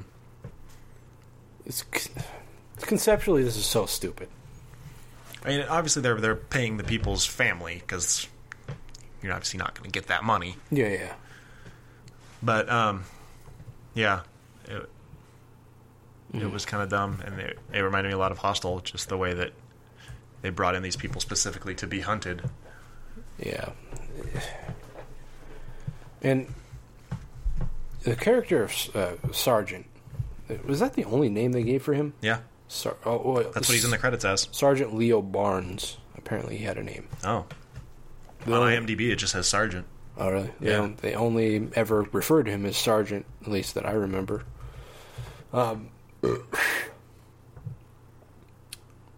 Lost my train of thought. He's almost like a Frank Castle type character. And obviously, he's a sergeant of something. Frank Castle is the Punisher. Oh. But he's just like this highly trained killing machine, but you don't know who he is. Yeah. I mean, they never, at least, if they said it, it slipped past me. They didn't say, like, if he was, like, military or cop or something. But he's just like this trained killing machine, and there's very little focus on it, other than the fact that he can just beat the shit out of anybody that fucks with him. And if I'm not mistaken, they don't even call him Sergeant until almost the end of the movie. I don't remember. That was me. Oh. Yeah, I believe that Big Daddy is the first person to call him Sergeant, which would lead you to believe that they knew each other. But that's never explained either. Well, it seemed like Big Daddy, I don't know, I can't get into it without revealing plot points. Big Daddy knew who he was. It didn't strike me as they knew each other, but Big Daddy knew who he was. Okay. I think that's all I can really say. I know where you're going with that. Yeah. Anyway. And Noel G is in this movie, who you would recognize as the Mexican gangster from every movie ever. Yeah. The guy who has a monkey fly out of his butt in Bruce Almighty. With fucked up teeth. Yeah, was he supposed to be like a meth head or something? I don't know. Apparently in the future, everything just sucks. Including people's teeth. I mean, he was at least a drunk. We know that much. Yeah. Yeah, he's not really important to the story, so I'm done talking about him now. Yeah. I just wanted to point out that he was in this, and he plays basically the same character that he always plays. Yeah. Although he's not as much of a gangster in this one. No, he's just some low He's life. just a shithead, yeah. The thing I liked about the movie is the masks. For me, it wasn't so much the masks. Like, it was the people that had their faces painted. Like, I mean... Did you happen to see the story about the guy who had his face painted like kind of like a skeleton with the cross on his forehead? Yeah. You saw the story about him? Yeah. Yeah, apparently this guy, he was used in a lot of the promo art and like billboards and posters and stuff. And so he's... and he didn't feel that he was properly compensated for it. He was told he was going to be an extra only. And so now he is suing the filmmakers. So it's pretty much the last movie you'll ever see him in. Yeah.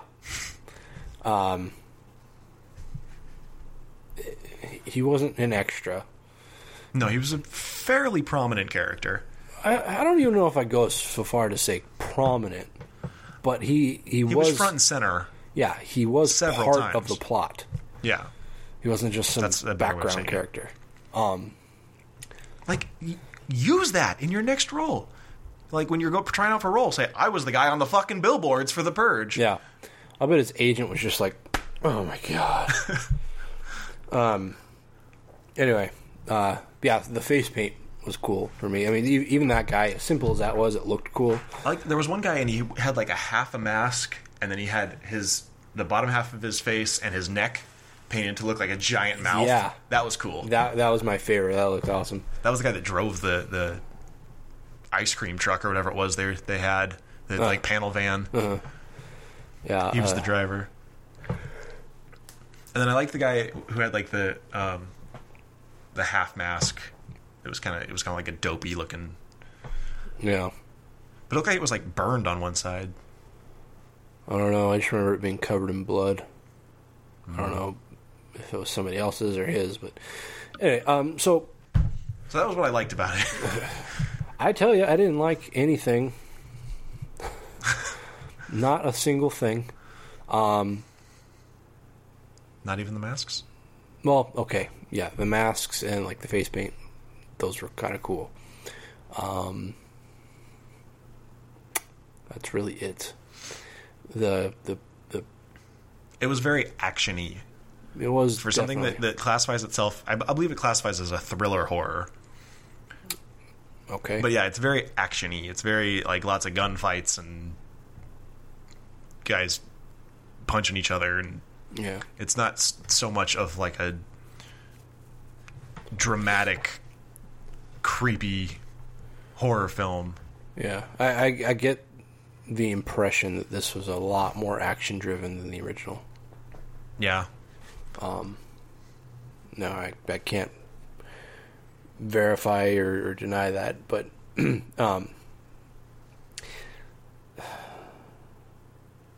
is so stupid. You know, I was going to say something, but now I forgot what it was. It was pretty important, so I'm a little upset that I forgot it. Oh, all right. Well, if you don't have anything else, you ready for numbers? Oh, God, I really want to remember what I was going to say. I feel like they could have made this much creepier if they wanted to. You could have had like people stalking them in the streets, you know, instead of just driving up on them and firing guns at them. Yeah, you could have had, you know, somebody walking through an alley scraping a machete on the side of the building. Yeah, it could have been much creepier. I remember what I was going to say. Going on my stance of this premise just being absolutely stupid. Not only would the government have had to approve that there was going to be this annual 12-hour period where people could just do anything they want. Vandalism, fucking rape, murder, anything. All the fucking cleanup that has to be done after that. Oh, yeah. That had crossed my mind while I was watching it. Are you fucking serious? What? Especially if, like, you have to assume some ultra conservative douchebag would have had to suggest this. No liberal would have ever even brought this up. Do you think they're going to want to pay for all that?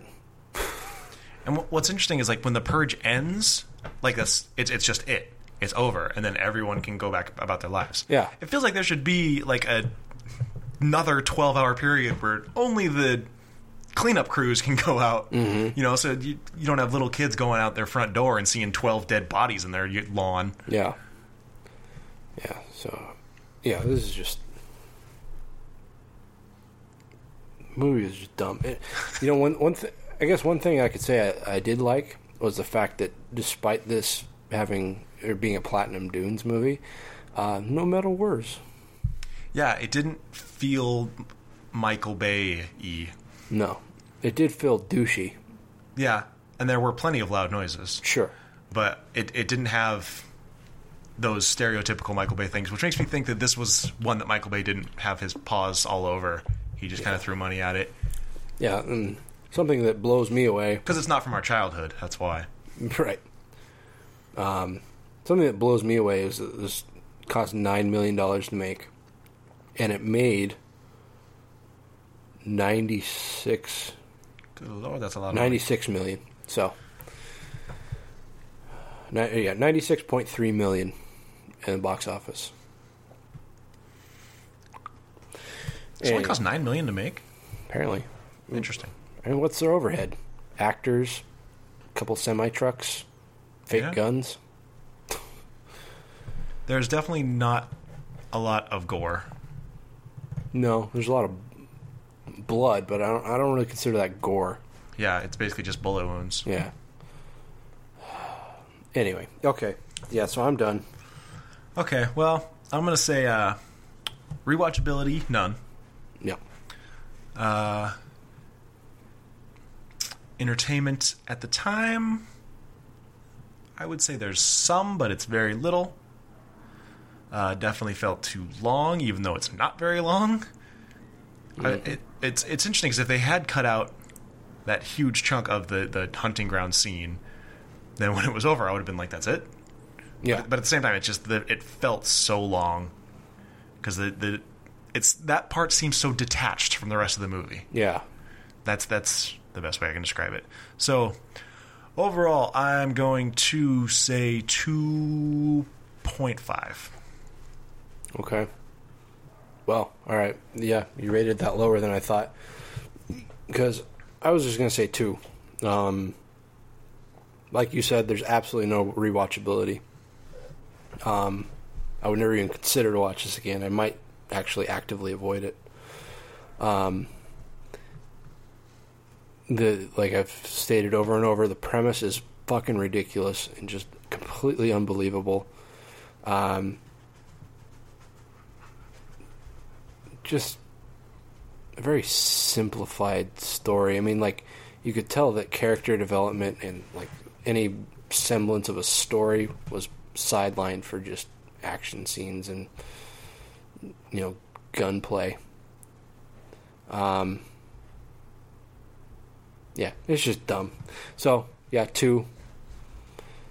Highly recommend not watching this. I don't think I typically do that. I think I just kind of let my words speak for themselves. But I forgot I wanted to point out. One thing that this movie does that I fucking hate more than anything when a movie does is when they have the characters in the movie describe what is happening in the movie. How do you mean?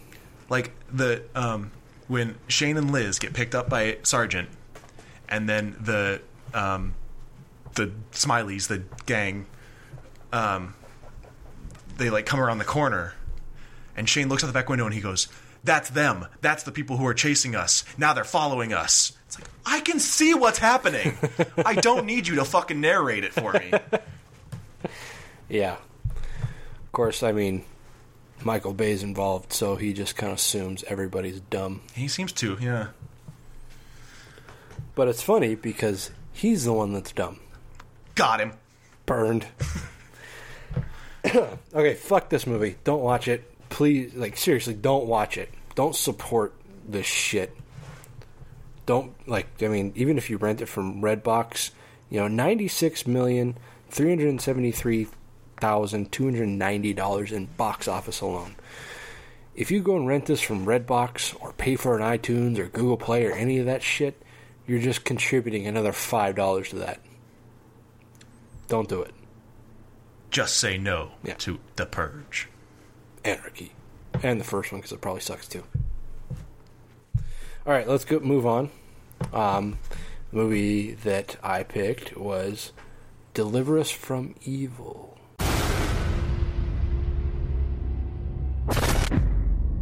There are 6 stages to exorcism. Presence, pretense, breakpoint, voice, clashment, and expulsion. During each stage, you will do exactly as I say and nothing else. Don't talk to it, don't listen to it, just read and pray. I got it. Our Father, who art in heaven, hallowed be thy name. Thy kingdom come, thy will be done, on earth as it is in heaven. Give us this day our daily bread.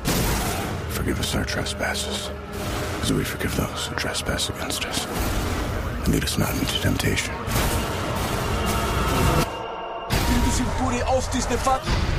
But deliver us from evil. Get ready. From what?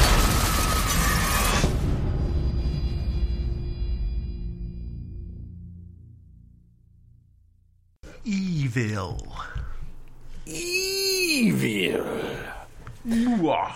So, Deliver Us from Evil is a movie from this year.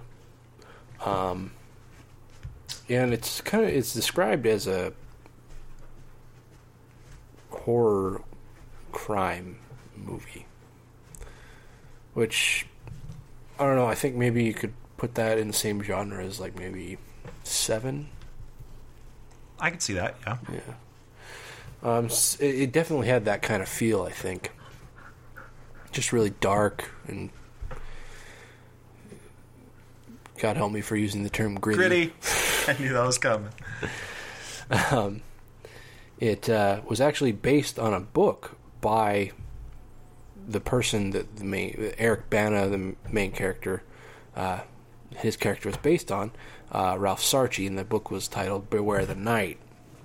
The movie, it's basically about Ralph Sarchie, who is a sergeant in the New York Police Department, particularly in the Bronx. And you should mention that the book is true events. Yeah, true in quotations. I mean, call me a skeptic, but exorcisms, just... no. Ralph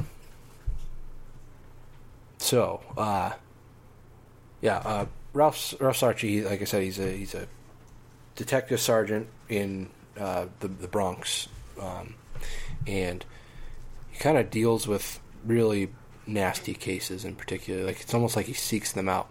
He has something that he kind of refers to as his radar. It's like just kind of an internal feeling that draws him towards these really fucked up cases. Well, his partner refers to it as radar. Yeah, well, I mean, you have to assume it's kind of a mutual term almost. His partner, by the way, played by Community's Joel McHale. Whoever fucking would have seen him in a semi-serious role? Not me. Even after watching the movie, I still don't see it. Yeah. I mean, he played such a fucking goofball, and he gets into like a couple fight scenes. It's like, really?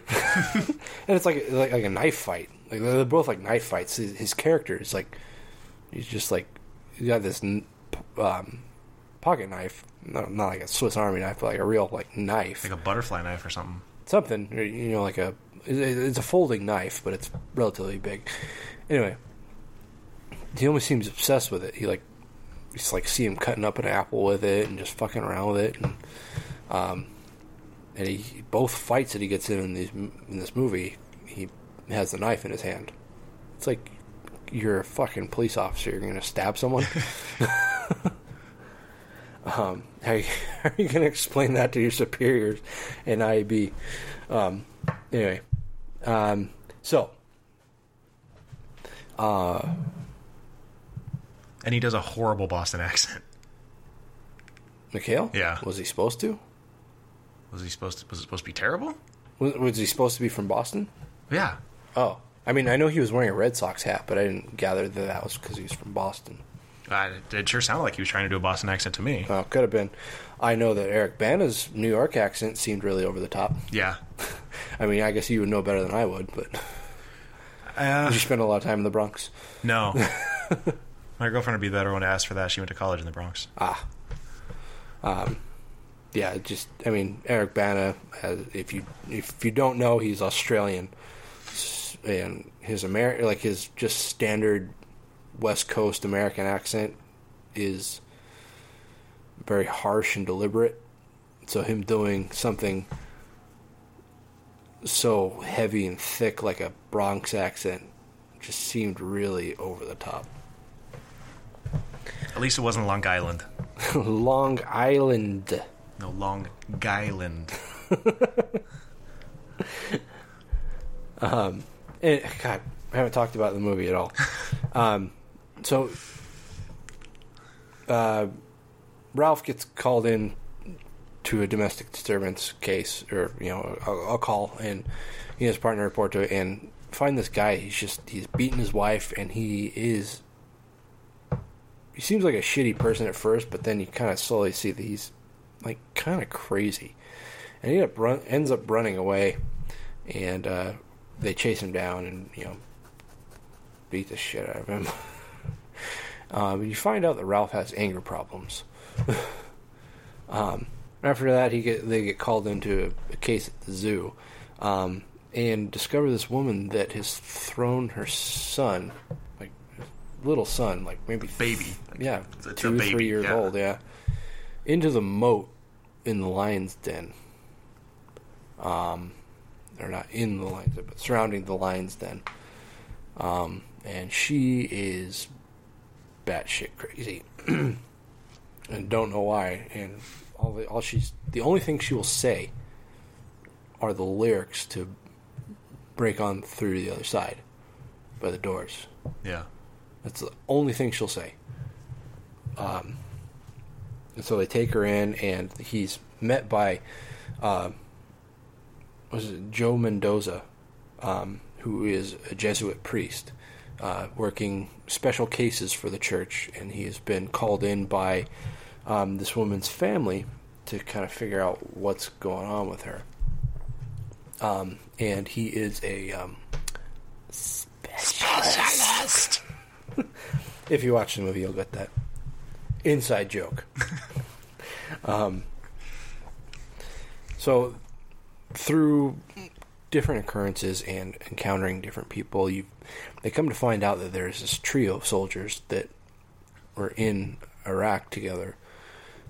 Actually, I guess I should say the movie starts off with this scene. 3 soldiers, they wander into a cave in Iraq and are possessed by this evil demonic energy. There's basically an incantation on the wall. And whoever reads it becomes possessed. Right. And I don't think you even have to verbalize it. I think if you just read it. Yeah. And it's referred to as a door. So there's a lot of the Doors references in this movie. A little bit too much in my mind. Yeah. I think we were watching it, and it's just like, okay, the Doors, we get it, yeah. I mean, like, most of the soundtrack were Doors songs. And it was only after this encounter with Jane that seems to start. Yeah. So as Ralph starts to encounter more and more weird things, he's starting to hear things, he's starting to see things. He starts to kind of meet up with this priest, and the priest is telling him about the world of exorcism, basically, and how that there's this evil that's been brought back with these soldiers and how it needs to be exercised. And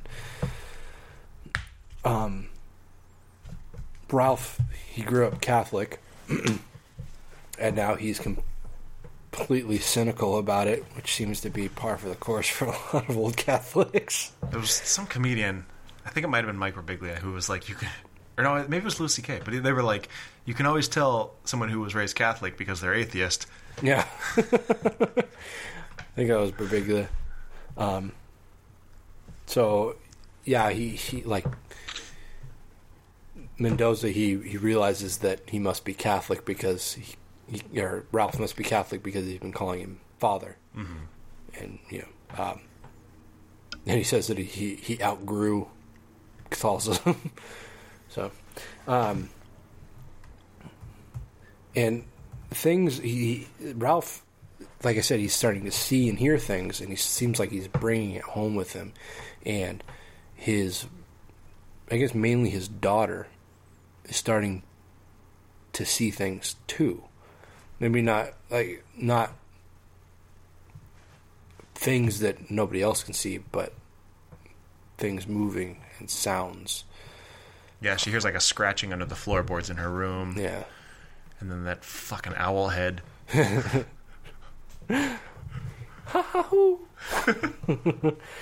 If you watch the trailer for this, you can actually see this owl head we're talking about. It like rolls off of her shelf and then rolls by itself across the floor and just goes, ha-hoo.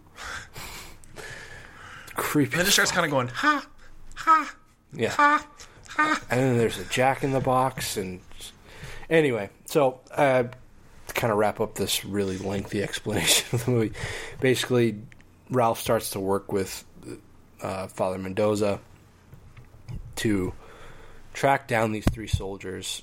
Actually, I guess it's just mainly just one. It seems to be kind of like the first one that was possessed. Well, one of them is dead. Right. I was going to mention that. Oh, sorry. And work together to try and exorcise this evil, because Ralph is starting to get to a point where he can't deny what he's seeing and hearing. He can't just pass it off as mania or whatever. Yeah. Anyway. When he hears the doors everywhere he goes. Yeah. And that's the thing. Like he starts to hear music, not just like voices, but like it comes to a point where it's actually hearing music, and specific music like the Doors. Yeah. And that actually becomes pretty intense towards the end of the movie. Yeah, at one point it's like the only thing he can hear. Mm-hmm. And he's seeing very striking and disturbing images of things from his past. Mm-hmm. That's all I'll say about that. But that's exactly how I was going to word it. All right. So this was an interesting take on religious horror, I think, in that it was very crime procedural driven. Yeah, for sure. I mean, like I mentioned, Seven earlier had a lot of strong amount of religious connotation to it. But it was all based.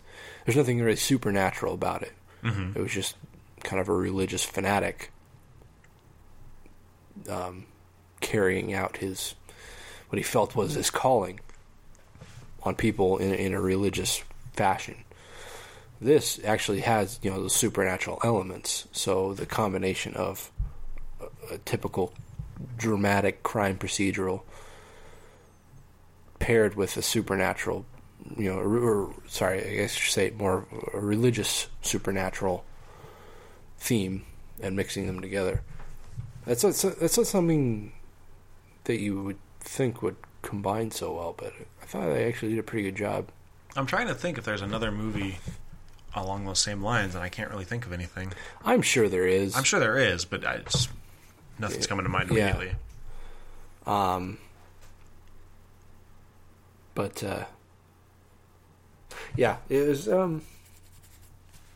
I don't know. I mean, I enjoyed the movie overall. I think. I wasn't over the moon about it. I did think it was kind of slow at parts. It does pick up a lot at the end. Yeah. I remember thinking, if you've seen the main antagonist, which if you look up any promo art, you'll see him. Mm-hmm. He's got cuts and scars all over his body. He's got words carved into his chest and stomach. Yeah, and he's all messed up. He's all fucked up. But like you see that, I remember thinking when we were probably 2/3 through the movie, looking at that guy, I expected this movie to be much more graphic. Yeah. But right around the time I was thinking that is when we saw the woman who jumped out the window. And I was like, oh, there it is. Yeah, I mean, there was... The last act does get pretty graphic. Yeah, that's when it really picks up, and that almost seems strategic to me, in that it wanted to keep the over-the-top, like, supernatural elements kind of at bay until a certain point where it just kind of, everything blows up. Yeah. Like essentially when Joe and Father Mendoza get to a certain point, and it's almost like fitting that last piece of the puzzle in, and then that's when shit just gets insane. Maybe like getting that last tumbler in the lock and then turning it and opening it. Yeah. Kind of that sort of thing. That whole thing. Yeah. This movie is just a hair under 2 hours long. Yeah, and when we started watching it, that didn't even occur to me. I looked up how long it was, but it's like I was looking at it in minutes, and my fucking math skills are abysmal. It's 118 minutes. Right. I was like, oh, that's not that long. It's 1 hour and 58 minutes. Those of you who, like Tony, can't do math. Fuck you. I could have done it if I, paid attention. I do feel like it probably could have been cut down to like an hour 45, if not an hour and a half. Yeah, there's definitely a lot of... But there's not huge chunks that it felt like this does not need to be there, like in The Purge. It's more just certain scenes could have been trimmed. Yeah, I mean, there was a lot of, like, lengthy exposition. Yeah. Not to say that wasn't important to the plot, but it didn't have to be that long. Yeah. But at the same time, it wasn't like you were watching it and going, okay, we get it, move on. Mm-hmm. It just kind of, almost in hindsight, it seems too long. Yeah. Like when you're watching it, there are kind of points where you're like, all right, that's this scene. We've established what we need to establish. Yeah. But it's not like, oh my god, it's painful to watch. Why are you still talking about this? Yeah. Yeah, I mean, that makes sense. I feel no, I get it. I mean, there's one scene in particular where Ralph is arguing with his wife, played by Olivia Munn, which we were talking. It's like, did you ever see Olivia Munn playing a housewife? No, I think of Olivia Munn as like her character in New Girl, where she's just this like badass chick. Like that's who I feel like Olivia Munn should always play. I just always think of her, like even still now. She's been in, she models and she's been in movies and TV shows and stuff. I always just think of her as herself on G4. Yeah. That's always where I go to, and I imagine she's still that person in real life, but just thinking of her as a housewife, married with a kid, it's just not something that strikes me, I guess. But anyway, there is a particular scene where Ralph and his wife, how was her name? Jen. They're arguing because he's very buttoned up about his work. And, he kind of works like the really shitty cases, or shitty things happen to good people. So he's not one to talk about it. I mean, who would? Who'd want to lay that on. Yeah, you don't want to bring that wife. home. Yeah. And so he actually he blows up at his daughter. That was, being a kid, being obnoxious, but being a kid. Yeah. And blows up at her, and his wife just says, "What the hell are you doing?" And basically just unloads on her all this shitty stuff that's happened just since the beginning of the movie. And that scene, while it was important to know that he doesn't share this stuff with her, and he's basically unloading on her, seemed a little long. Yeah. It was important, but yeah, just an example of something that, like a scene that didn't need to be as long as it was. Yeah. But I was intrigued by because, like I mentioned, this movie it opens up in Iraq. Actually, no. I mean, I guess since this is based on, real accounts, then it's not really a plot point. Just saying that it strikes me as weird that this starts in Iraq. I mean, why Iraq? But, I mean, if that's what happened in real life, then that's what happened. True. But I find it kind of interesting that the movie starts out with that, with those three guys, and then later, Sarchi watches the same video of the three guys.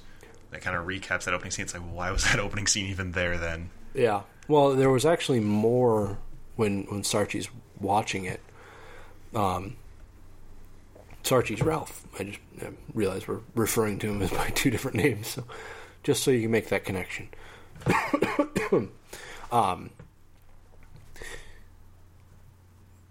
The version in the opening scene, and when Sarchi's watching it, it's actually longer. Like there's more to it, because it cuts out when too much, like when there's really a lot of interference on the camera, and that's when it ends in the beginning. But when Sarchi's watching it, you actually see that the image comes back and there's more to it. So yeah. Yeah. What else you got? I'm working on it. I always feel like exorcism scenes in movies are they just end. Yeah. There's never this super climax where you're you don't get to ever see the demon leave the body or anything. It's just demon be gone. Okay, we're done. Yeah. This house has been cleansed. Yeah. Yeah. I mean, even which, I mean, that's the nature of how it is. I'm sure. I've obviously never been involved in an exorcism in real life, but you think about The Exorcist. It's once the demon is gone from Regan, it's just over. Yeah. But it would seem so over the top if there was a demon flying out of her mouth or something, then you'd just be like, oh, come on, what the fuck? Yeah, I mean, I think religiously speaking, a demon is essentially a bodiless entity. Mm-hmm. To represent it as some kind of mist or some kind of shadow figure, I think that would just be for visual effect. Right. And should those things exist in real life, I don't think it's anything that you'd ever see. So yeah, I don't really know how you could find a middle ground of, somehow having that big moment and not having it look super campy and yeah. But yeah, I know in the show Supernatural, when a demon leaves a body, because it's in Supernatural, and I think it's just kind of across the board in a lot of religious themed, mainly horror, but religious themed horror, action, whatever. Both angels and demons need human vessels mm-hmm. to kind of exist on Earth. So in Supernatural, when a demon leaves a body or has been exorcised or whatever, they come out through the mouth in like this just giant cloud of black smoke, and then this black smoke just kind of travels off. So I think that's good for TV, but not maybe not so much for film. Yeah. And especially if it's, based on true events, like obviously that's not something you would expect to see. Yeah. Which, it's not a complaint. It's just that I just always found it interesting that it's just kind of all this build up and then it's just over. Yeah. And it's like, I don't want to talk too much about this, I guess, but like at the end of an exorcism in this, it's just like, it's just done. Like, I guess this, it's kind of like what you were saying, basically, and I think this could actually go for a lot of movies.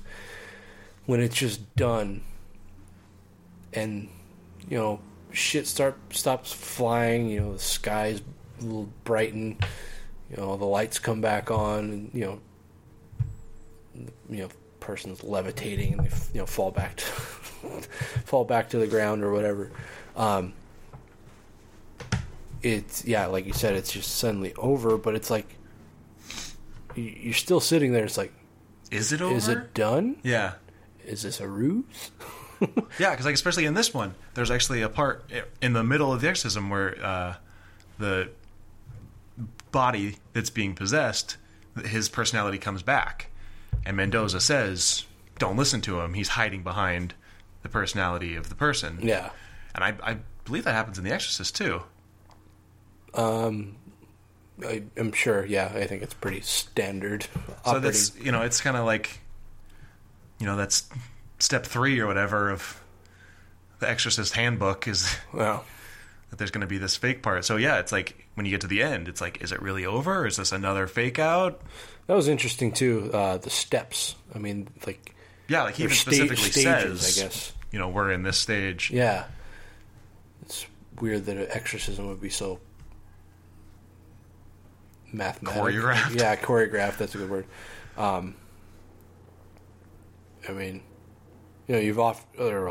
I've often heard, even through like documentaries with like real priests, and real people talking about, quote, real exorcisms,